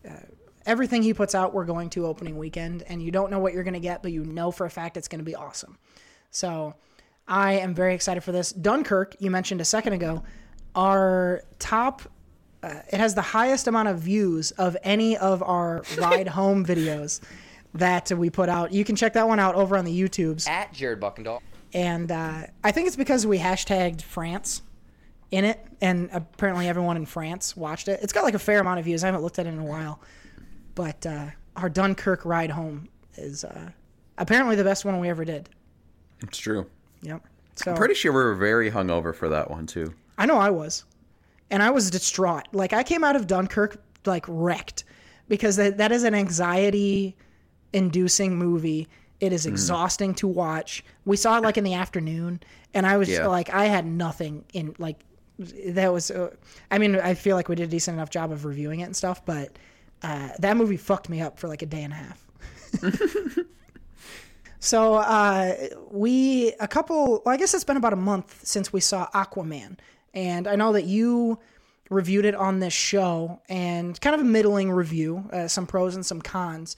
What we know today, though, is that there is an Aquaman sequel in the works, and that James Wan is going to be back to direct.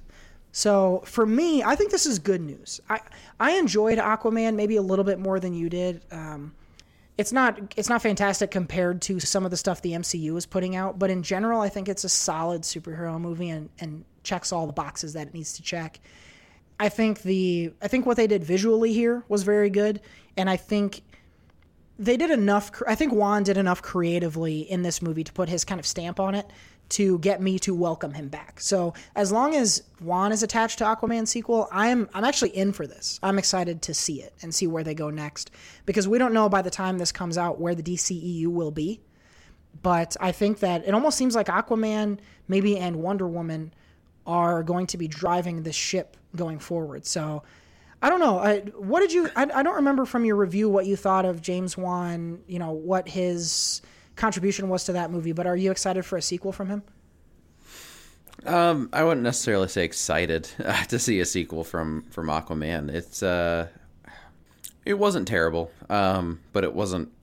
There was definitely a lot of room for improvement for me. I think they need a new writer more importantly, because there were some just moments where I was cringing. No more Pitbull, please. Do not have Pitbull again. Get that the fuck away from me. That was a studio decision. That's not James Wan's fault. Yeah. James Wan as a director, though, I mean, I do appreciate him as a director and think he has a good vision. I just don't think it was fully executed because some of the material he was given wasn't great. No, I mean, I'll obviously see an Aquaman sequel. It's not something I'm excited about necessarily, but I'll see it. It's not like it was. Honestly, I'm going to see the Suicide Squad sequel. So, I mean, if that tells you anything, the first one was poop.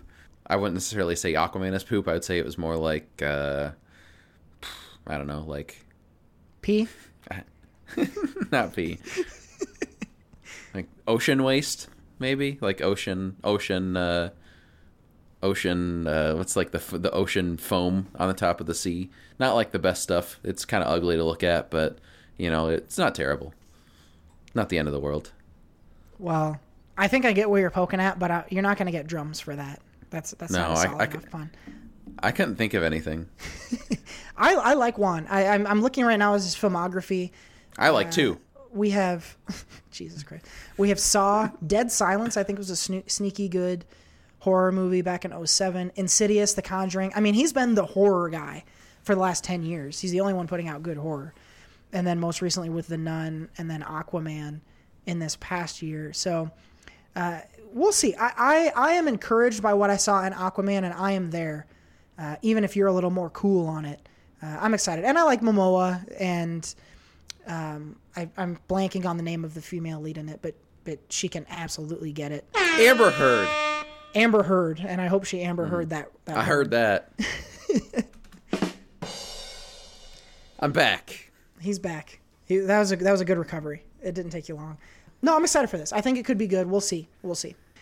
We have been for a couple years now getting ready for The Batman, which is the next Batman solo film that maybe is or maybe isn't part of the DCEU. We really don't know. We also really don't know if Ben Affleck is involved. But things are leaning toward no. But we do know that The Batman is going to be coming out in 2021. So we are 2 years away from another Batman movie, which I'm assuming excites you. Yeah, and to answer your question, Ben Affleck is confirmed not in it. He just tweeted like 20 minutes ago. Oh, nice. Did you mean to hit that one, or was it no, I did. Breaking news? No, I did, because he's not in there. And I never get to use that one because I keep winning the game. So I thought I'd squeeze it in. No, but he is not in it for sure, so they're looking for another Batman. I'm excited for it. Matt Reeves is an excellent director with the Planet of the Apes movies. Maybe this Batman will be an animated monkey. That'd be pretty cool. It would be like, you know what? We could probably sue if he did that, because we're the creators of Monkey Men. So, dude, we might be millionaires in a couple weeks. Yeah, exactly. No, I'm interested to see who they put in the Batman as the Batman. I don't know. It'll be cool. I'm excited to see what's going on with it. It's gonna. I think this will be separate from the actual DCEU itself, kind of like the Joker is, which I'm completely 100% for. From the words of Matt Reeves so far, it's going to be kind of more of a noir, detective Batman, kind of like he was originally in the comics, as opposed to your badass billionaire tech guy who fights. He more uses his brain and his detective skills than the brute force that he has. So I'm excited for it. I definitely am here for it, especially with Matt Reeves behind it, and I will be there opening weekend along with a lot of other people. Booyah. I think this is going to be one of the really interesting things to follow over the course of the next few months, who they end up casting. Let me ask you this, Seth. Would you rather go to someone who is maybe more established, like a Jake Gyllenhaal, who's been, previously rumored to be attached, or would you rather see someone completely new who fits the look, ready to come in and kind of put their own new stamp on it? I don't think it really matters a whole lot for me. If I were to lean one way or another, I'd probably go with someone new. Someone maybe not necessarily new, but someone who's not like a big household name. Mm-hmm. Like Christian Bale, honestly, I didn't really. I mean, he'd been in a few things before, but kind of Batman is what made him super big. Something like that, where you've seen him in a couple things, you've seen the actor in a couple things, but this is what brings them to prominence. I don't need someone plucked off the street, but because I want a good actor in there, but I also don't necessarily need someone who's been rumored for years, like a John Hamm or a Jake Gyllenhaal or anything like that. Yeah, I would agree with you, and I think that I'm pretty optimistic about this new Batman because they've taken a long time, right? We've known Matt Reeves was attached for the better part of a year already, and they've got another 2 to put it out. So I think this is going to get the right amount of time and the right amount of thought. It's not going to be a rush job like some of the other things that we've seen. So I'm optimistic that they'll pump out something that is really well done. And like you said, Matt Reeves is a good friend of the podcast, of course. I bet we are among the biggest fans of his Planet of the Apes. Like, I hear people say like they enjoy it, but you and I love the new Planet of the Apes movies. And Matt Reeves was obviously a big part of that. So I think this could be very good, and I think it's promising. I'm optimistic. I'm generally not, especially in the DCU and especially as it relates to Batman. I'm rarely optimistic. But in this case, I really am, and I'm looking forward to it. Something else I'm looking forward to, the sequel to The Shining is Dr. Sleep. That's the book already written by Stephen King, and it's being adapted into a movie now, something that I think has been a little bit under the radar. I think a lot of people don't realize or don't know that Dr. Sleep is a sequel to The Shining and features Danny Torrance, who is the kid from that movie / book. And Seth, it sounds like we're going to get this Dr. Sleep movie sooner than we maybe thought. Yes, Dr. Sleep is announced for November 8th, I believe, to come out this year, which is pretty soon. I knew they went into production late last year, but that seems like a pretty quick turnaround. So hopefully I don't remember who's all involved with it, but hopefully it's good. I will. That's probably one I'll check out. They've been doing a decent job. Well, no, I guess 50% recently with Stephen King movies. Maybe 25. You got to wait to fail pretty hard. Yeah, but I get recently though in the last couple of years. But no, we got It Chapter 2 coming out this year, which I'm super excited for. Hopefully Dr. Sleep kind of continues that trend. But yeah, we'll see. This is one I'll probably check out as it gets closer. You want me to really get you fired up for this movie? I just pulled up on IMDb. Adult Danny Torrance is going to be played by Ewan McGregor. Okay. And Jacob Tremblay, who kind of rose to prominence in Room, he is going to be a new young kid who is displaying signs of The Shining. So Danny kind of takes him under his wing. And a villain in this movie, Rose the Hat, is going to be played by Rebecca Ferguson. And she's been in the most recent Mission Impossible movies, and she can get it. So I love this cast. This is the third Stephen King movie to come out this year, with Pet Sematary and It Chapter 2, followed by Dr. Sleep. I'm glad that Stephen King is blowing back up because I've only recently become a fan of his books. So I'm excited for this. I'll be there day one. I might try to even catch the book on Audible before the movie comes out. Don't forget, if you're looking for Dr. Sleep, audibletrial.com/SoCo, you can get 30 days and maybe Dr. Sleep for free. Free! There you go. That is it for movie news. We had a real hodgepodge of movie news this week. But we're going to move into a couple of reviews. And Seth, I know you saw 2 movies over the past week. I didn't see any. And you saw one movie that is involved in the award season, and one movie that is a highly anticipated sequel coming out in a few weeks that you saw an advanced screening of. So what are we going to start with?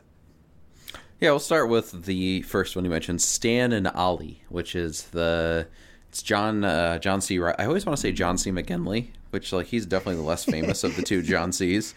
But John C. Reilly and Steve Coogan. So John C. Reilly plays Oliver Hardy. Steve Coogan plays Stan Laurel. So it's Laurel and Hardy, which is a very famous comedy duo. Most people know them by name. Probably haven't seen a ton of their stuff, but they're very old. They were from like the, I think, 50s and 60s.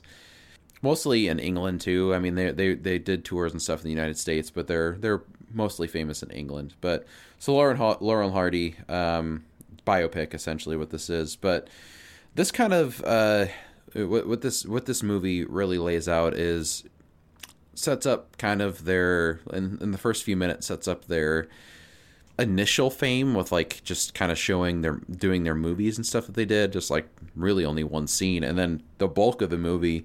And it's not a very long movie, like an hour and 30 minutes, but the bulk of the movie is takes place 16 years after they did their last movie together at that period, and they reunited. So they broke up and they reunited 16 years later, and they're dealing with one kind of the big thing is older age and like health, and then also kind of resurging their fame and building that back up again because they want to do another movie together. So that's kind of, I mean, that's the overall basic plot of it. With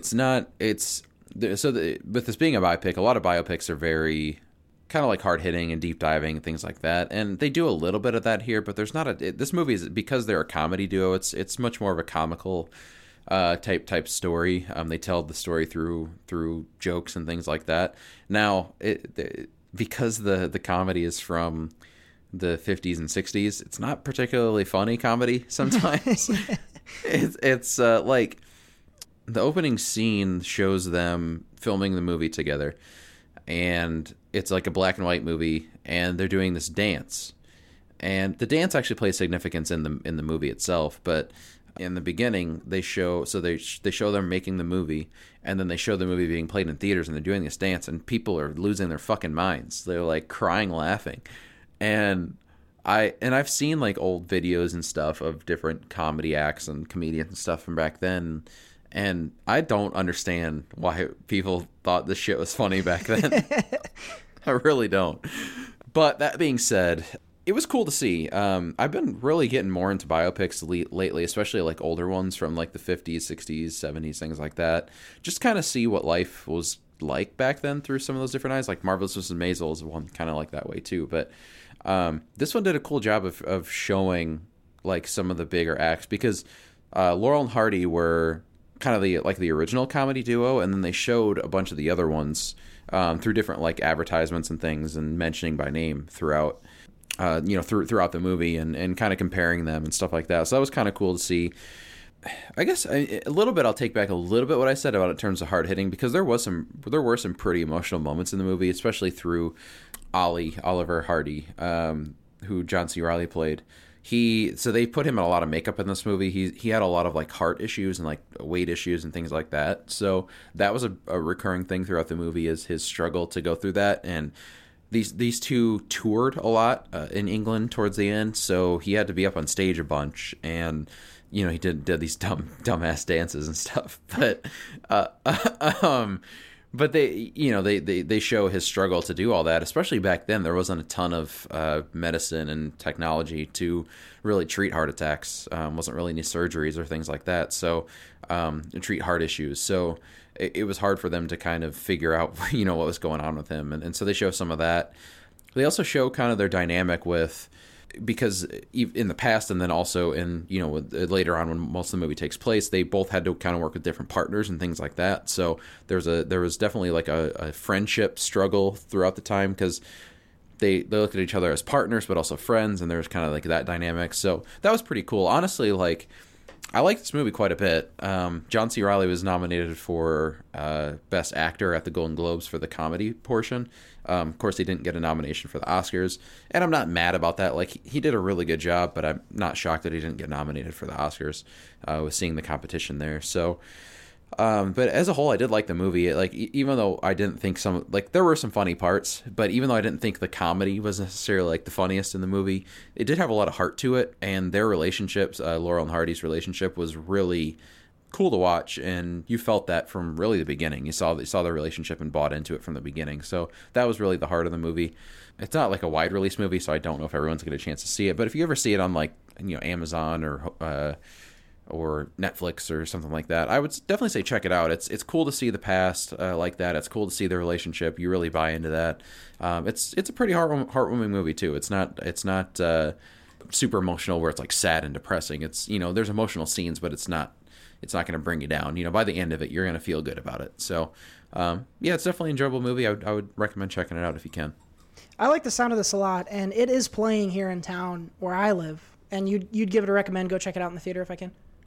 Yeah, if you have some time to watch it, it's not a rush out to see, but if you're bored and want to go see a movie or just want to see a movie in general, it's definitely one to check out. It's even if you're not a fan of past biopics or things like that, stuff happened in the past or in the 50s or 60s, it's still got enough of an emotional attachment with the two characters, and you buy into more of their relationship than kind of the time period where it's not going to drag it down. It's even though it's not funny necessarily for the comedy at the time, it's still got good enough of a dynamic that you'll be bought in and be entertained throughout the whole thing.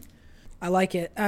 John C. Reilly has had a really interesting career because, he's most well known for being Will Ferrell's sidekick, but way before Will Ferrell, he was doing dramatic roles, right? So he was in Boogie Nights way before Ricky Bobby, and he's more of an actor than we've ever been giving him credit for, and that's partially on him for the projects that he's chosen over the years. But I'm glad that he finally got some acting recognition, and I hope this kind of springs him into his next project. But this is one that I'm really interested in seeing. Laurel and Hardy, again, like you mentioned, it's a name I know, but I don't know any of their comedy. They could walk by me in the street and I wouldn't know who they are. They're probably dead. Well, they now. can't. They're dead. Yeah. But very dead. Yeah, but no, I'm excited. I might get this one on the list. Like I said, I know it's playing locally, and it's a very light movie weekend this week, so I might get to this. The second movie that you saw over the weekend was an advanced screening. This movie doesn't actually come out until, I believe, February 8th, so it's still a couple weeks out. But you got an advanced screening because you're so fucking special. Oh, yeah, I'm special. You could have saw it early, too. Yeah, so this week I saw an early screening of the Lego Movie 2, the second part. A lot of people, I know Jared mentioned this in his review, that it should be called the second piece because the Lego piece. I've heard a lot of that. Yeah, I agree. That would have been better. That'd be funny. So yeah, Lego Movie 2, obviously it's the sequel to the first one. It takes place at the beginning, immediately after the first one. Because at the end of the first one, you see, I think they say his sister. Will Ferrell mentions the kid in the movie's sister. And there's one of those generic blocks that pops up and it says we are here to rule you or some shit like that. Yep. And it does that again at the beginning of this movie and kind of just picks up right after where the first one left off, and then they do a 5-year time jump shortly after that to, instead of Bricksburg, it's Apocalypseburg or some shit like that. I can't remember exactly what it's called, but basically it's like a wasteland now. instead of the place being fun and awesome and stuff, it's a wasteland.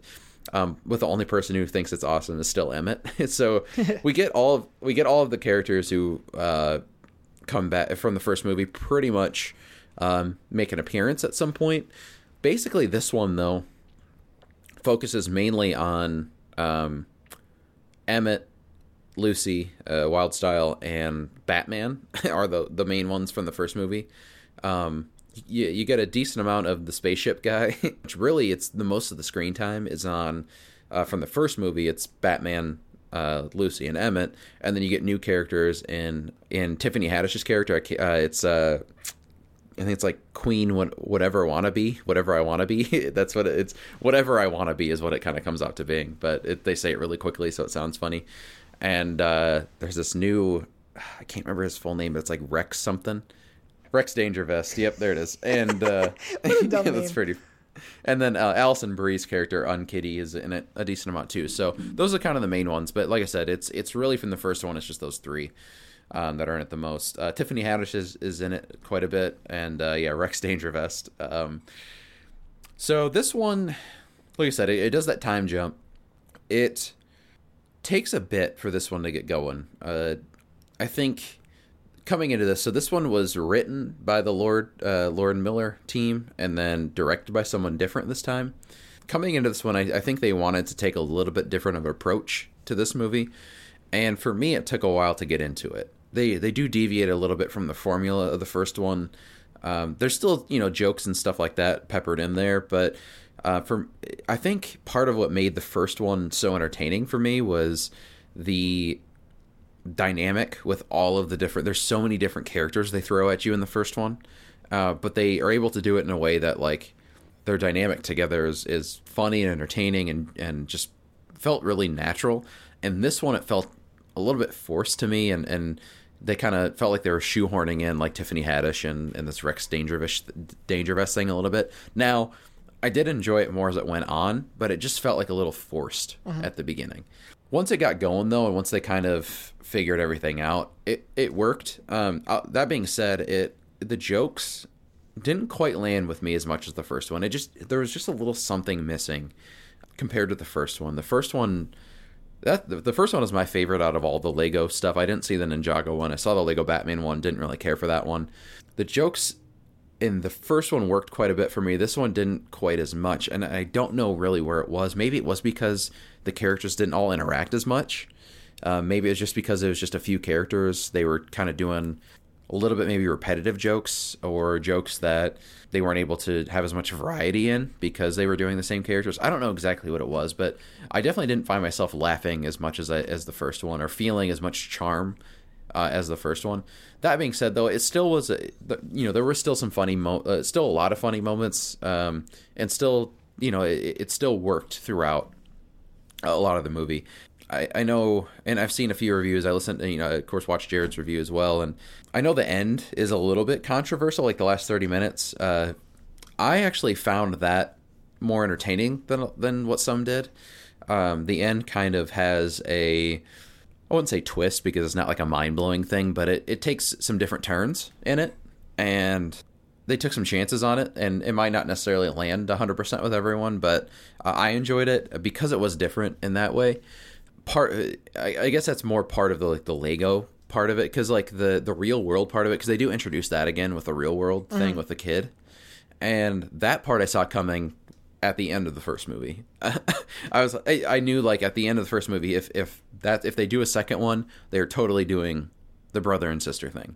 So you could sit there right now and guess how that's going to end, because you've seen that a million times in movies.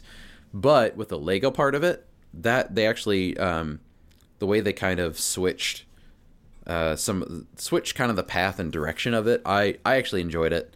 I thought that it was a little different, and they didn't follow the same formulaic path that I thought they would in terms of the Lego world. So I enjoyed that.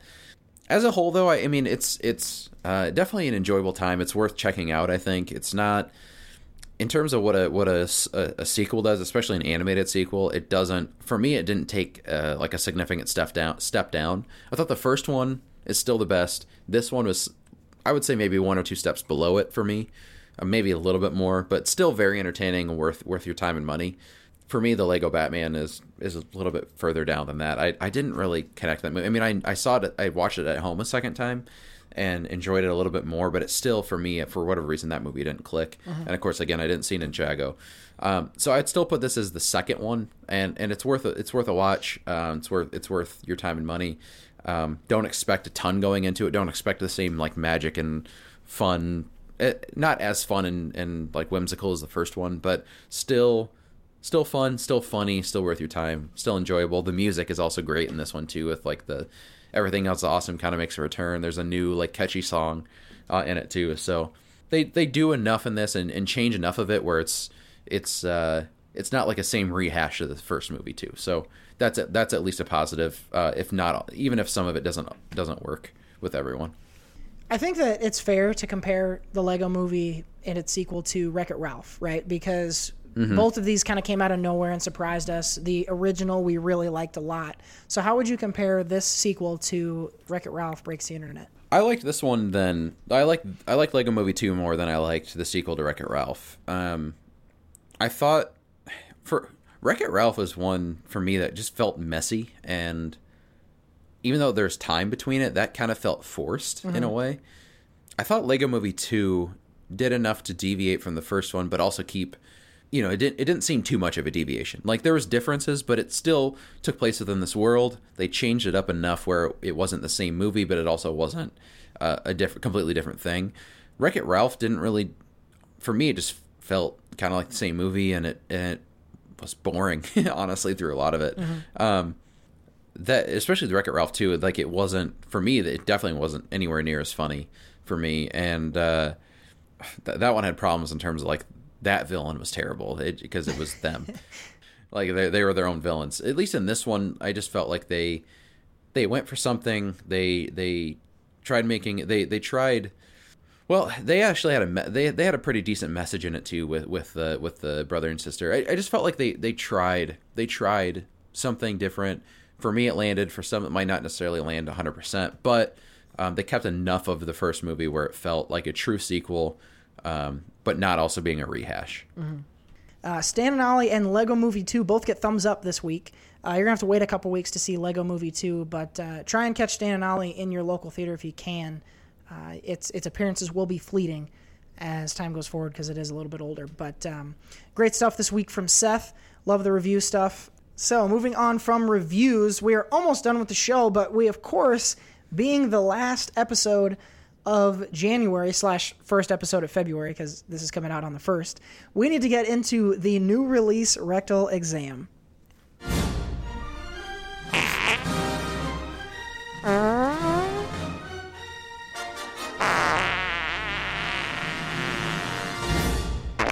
The sounder everyone hates for the game everyone loves. We do this game monthly. Seth is going to quiz me on the upcoming movies for February of 2019. If I fail to get 3 correct answers, Seth will be able to invent a nickname for me that I will use for the entire month of February. If I win, then we continue to be the so-host and the co-host. I'm going to get 3 different clues for 3 different movies, and I need to identify the title of the movie. So let's get into it. February is actually... February widely known as a garbage dump, but I think there's a couple interesting titles this month. So I'm interested to see what we've selected here going into the second month of 2019. So let's see here. I can go actor. So to clarify, it's director, actor / actress, or release date. I'm going to start. Let's start with actor / actress. Give me that hint first. That actor / actress is Jessica Rothe. Okay. I love Jessica Rothe, and I think she was incredible in Happy Death Day a couple years ago. Super charming. I'll see anything that she's in for the near term. This year, it is Happy Death Day 2 You, which is a very highly anticipated movie for me. I know you're probably going to catch this week one, too. That is correct. On both accounts. You're right. Let's go from Jessica Rothe to a director. Give me a director for February. The director for February is Robert Rodriguez. This is one that I know you have gone back and forth on. The answer for this is Alita: Battle Angel, and I am super stoked on this, actually. The trailers that I've seen have me really interested in this, and I think it could surprise some folks and be shockingly good. It might be booty, but I think it's got some potential. I think it's going to be booty. All right. Finally, the release date is one you mentioned previously, February 8th. Yeah, you motherfucker. So this is fun because there are four wide releases on February 8th. And you didn't even give me the benefit of the first 2 coming from different dates. Like, you didn't even let me eliminate one from the 8th because both of the ones we already talked about are out on the 15th. Let's see. February 8th. Well, you get your hint. Yeah, go ahead and give me the hint. Is this an original film or is it not an original film? It is not an original film. Okay, so this is like not an original film. Okay, so let me give a second of thought to what comes out on the 8th. I'm going to go with the Lego Movie. No, fucker! Wait, is it the Lego Movie 2, the second part? Is that what you're dinging me on, or is it a different movie? It's a different movie. Okay, what was it? What Men Want. Yeah, you dirty fucker. What I was thinking of doing originally, because I wanted to do it because we've talked about it, was Cold Pursuit. Yeah, that's what when I was doing studying earlier today, I absolutely thought you'd go with Cold Pursuit. That was like the only original movie coming out that day, and so I wanted to at least give the myself a 50-50 chance of winning on that one. So, well, you win. You do win. I'm the loser this week. So, starting next week, I will be going by a moniker that you will determine, and you will be just Seth Ott, not the so-host. So, that's true. This is what happens when I lose. Luckily, February is a short month, so I won't have to endure it for too long. And what did we talk about earlier? The Cheese Man? I'm just saying, I think the Cheese Man is a great nickname. I would love to be called that next week. Just putting it out there. I'll think about it. All right. Well, that is this month's edition of the new release Rectal Exam.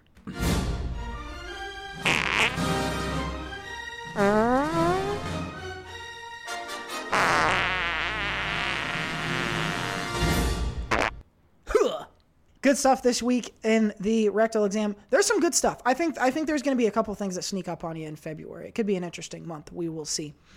That's going to take us near the end of the show. But before we wrap things up, we got to give you one more thing. But I'm down to one more thing. So over this past weekend, I mentioned before, I was doing a ton of studying, and I would also incorporate like breaks. So I'd study for a few hours, and then I'd stop and like watch a movie.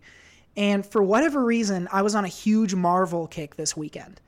And I watched Black Panther, and I watched all 3 Iron Man movies. And what I want to use my one more thing on this week, I want to defend Iron Man's 2 and 3. Gross. So those are 2 of the movies of the MCU that are widely regarded as being bad. They're in the second half, like the lower half of movies. I would challenge folks to go rewatch Iron Man 2 and 3. Those are better movies than you remember. Okay? And I know the internet will tell you they're bad. And I know the internet will tell you that the Mandarin twist in Iron Man 3 is annoying. And the internet will tell you that Mickey Rourke was terrible in Iron Man 2. But I am here to tell you, those are better movies than you remember. I watched all of the Iron Man movies. And Iron Man 1 is fantastic. It's a classic. But it does have its flaws. Okay?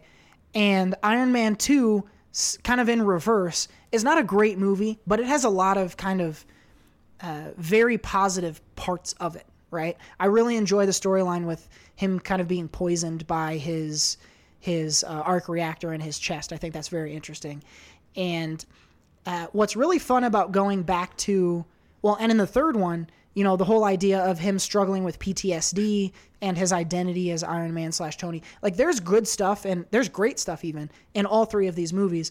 And part of the reason I suggest going back to them is that knowing what you know now about the MCU, it's really fun to pick out the incredibly subtle Easter eggs that they dropped into these movies. There are things in here, and I'm not going to mention them because I want you to go watch. There are things in here that because you have seen later MCU movies, you're going to recognize in here as Easter eggs, and it's going to seem very obvious, but at the time, you definitely missed it. And I think there's a lot of fun stuff in here. I just think they're really enjoyable movies. They're not the best the MCU has to offer, but they're not dog poo movies. People want to tell you that Iron Man 2 and 3 are dog poo movies. They're not. Okay? They're good movies. They're very enjoyable. They're better than a lot of other MCU movies, and especially Iron Man 3, because a lot of people shit on that one. I enjoyed that more than most, and the Mandarin twist does not ruin that movie. Stop telling me that you're so in love with the Mandarin that they ruined the Mandarin for you in Iron Man 3. You're not, for one thing, because you weren't fucking reading Iron Man comics. I guarantee it. And the twist is It's a little bit funny. I don't love the twist, but stop telling me it ruins the movie for you. And everything else in that movie is good. And people complain about how he's not in the suit for much of that movie. He's in the suit in Iron Man 3 for as much time as he's in it in those other movies. Like, it just says it's just front and back loaded, so you don't realize it as much. But like, I've gone on for a long time for this one more thing, but go back and watch all the Iron Man movies, and I promise you they are better than you remember. That is my one more thing. Well, my one more thing. No, you don't get to not fucking respond to my Iron Man shit, Seth. Well, I was going to give my one more thing to you so you can complain about Iron Man some more. Okay. Well, okay, let's go to Iron Man 2. About 20 minutes. No, I'm just kidding. Go on with your one more thing. I don't know. I barely remember those movies. The only thing I remember about Iron Man 3 is that there's too much Gwyneth Paltrow, and she is terrible. So what? She is not terrible. I will fucking fight you. No, she is an American. She's a terrible actress. No, she is. You shut your fucking mouth, Seth. She's awful. No, she is an incredible actress, and she can get it. And she is important to that movie. She's important to the arc of Tony Stark. And there's not too much of her. There's more of her than in the others, but there has to be a reason for Tony. Like, Tony has to have motivation. There's a perfect amount of her in both Spider-Man Homecoming and get out of here. Avengers Infinity War. I hope she got dusted. Oh my God. I don't know. I honestly can't comment much on those because it's been like Iron Man 2. I think the only time I watched it in its entirety was at midnight when it came out. Mm-hmm. And Iron Man 3 I saw in the theater, I think with you. And that was the only time I watched it in its entirety at that time, too. So they could be fine. I don't know. I just don't like Gwyneth Paltrow. Hey, I just think she's a terrible actress. Okay, well, but she's great and she can get it and you're wrong. And no. I'm just saying, in general, go give those movies another chance. That's what I'm saying. Just give them another chance. I know I'm eternally the movie apologist. I'm the guy that likes the Star Wars prequels. But just go back and try them again. All right? Just let go of your notion that these are terrible movies and just go try them again, is all I'm saying. I think you'll enjoy them more than you think you will. I also like the idea that you, quote unquote, take a break to watch 2.5 hour long movies between studying. Okay. That's not a break. That's a full entire day stopper. Well, I didn't stop and watch them all. Like, I studied for a while on Saturday, then watched a movie. Then I studied for more time on Saturday and watched a second movie. And then on Sunday I studied for a while and watched, like, if you study then watch it, I mean, you're talking like 2 or 3 hours of reading and then you watch a movie for a couple hours. I think that's a fair balance. I deserved a break, Seth. I earned that. I needed it too, or I was going to drive myself fucking crazy reading about taxes. And instead, you watch Gwyneth Paltrow fucking mumble her way through a movie. So hey, listen, Seth. I needed that. I needed Gwyneth Paltrow to get me through that weekend, okay? Maybe that's why you like those movies now, is because you sat there and read boring-ass tax documents for 3 hours and then watched Iron Man 2 and 3. Okay, here's what I will say. Iron Man 2 and 3 are better than you remember, and they are absolutely better than reading about taxes. That is indisputable. Honestly, I'd rather read about taxes than watch Gwyneth Paltrow act. So get off my lawn, Seth. Get the fuck off my lawn. Will you tell us what your one more thing is, please? Yeah, well, it's mostly because I feel like I'm dying here in Iowa because it's negative 60 degrees right now. And life really sucks here. So that is absolutely obscene. Yeah, that's my one more thing is just don't come here ever. Don't ever come to Iowa. Jared, you can. Well, I guess there's a few people who live in Iowa that listen. I don't know who listens to us anymore. Jared, Mike, anyone from Iowa who listens, leave now. I'm gonna do the same thing. It's too fucking cold here. It's like not even just like that. It's that cold right now, but like throughout the winter, like the 4 months, 5 months that it's fucking cold, like most people's skin gets fucking itchy and dry. And you can't really do anything. It's dark all the goddamn time. It's sad. It's a sad time. And then now it's the coldest it's ever fucking been in the entire history of the planet. The fucking president thinks it's global whamming going away. I don't know what's going on anymore. This is just my rant segment. So my soapbox. I'm back in my soapbox. Oh yeah, I miss the soapbox. And then this weekend, it's going to be like 50 degrees again. What the fuck's going on? I don't understand. Like, I've had to shovel snow on like every 3 days for the last 2 weeks now because it just keeps snowing and then getting cold and then warm, and I'm over it. So if anyone finds me frozen to death on a driveway, it's because I fucking hate this place. I'm out. I think when it comes to the weather in Iowa right now, oh, that's nasty. And people should avoid going outside. But what you can do is stay inside and rent Iron Man 2 and Iron Man 3. Iron Man 2 is on Netflix. You can watch that one for free. Okay? Stay inside, stay warm. Iron Man 2 on Netflix, and let us know what you think. It's one more thing. But I'm down to one more thing. That will take us to the end of episode 79 of the SoCo Show. Don't forget to subscribe wherever it is you may be listening. Make sure you get new episodes of the show every Friday morning. Don't forget to comment. We still are looking for our first comment, as we discussed earlier. So let us know what you think. Share the podcast. Get new listeners involved as well. Don't forget the YouTube channel.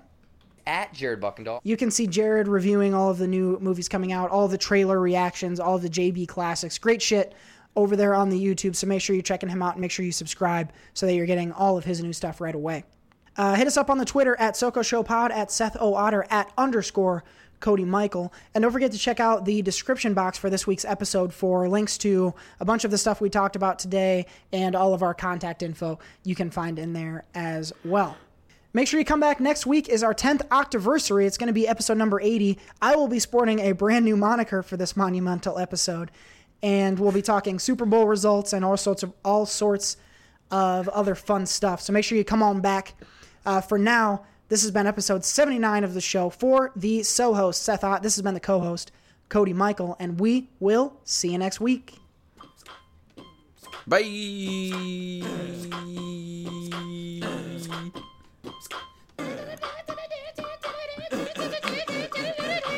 Oh, oh.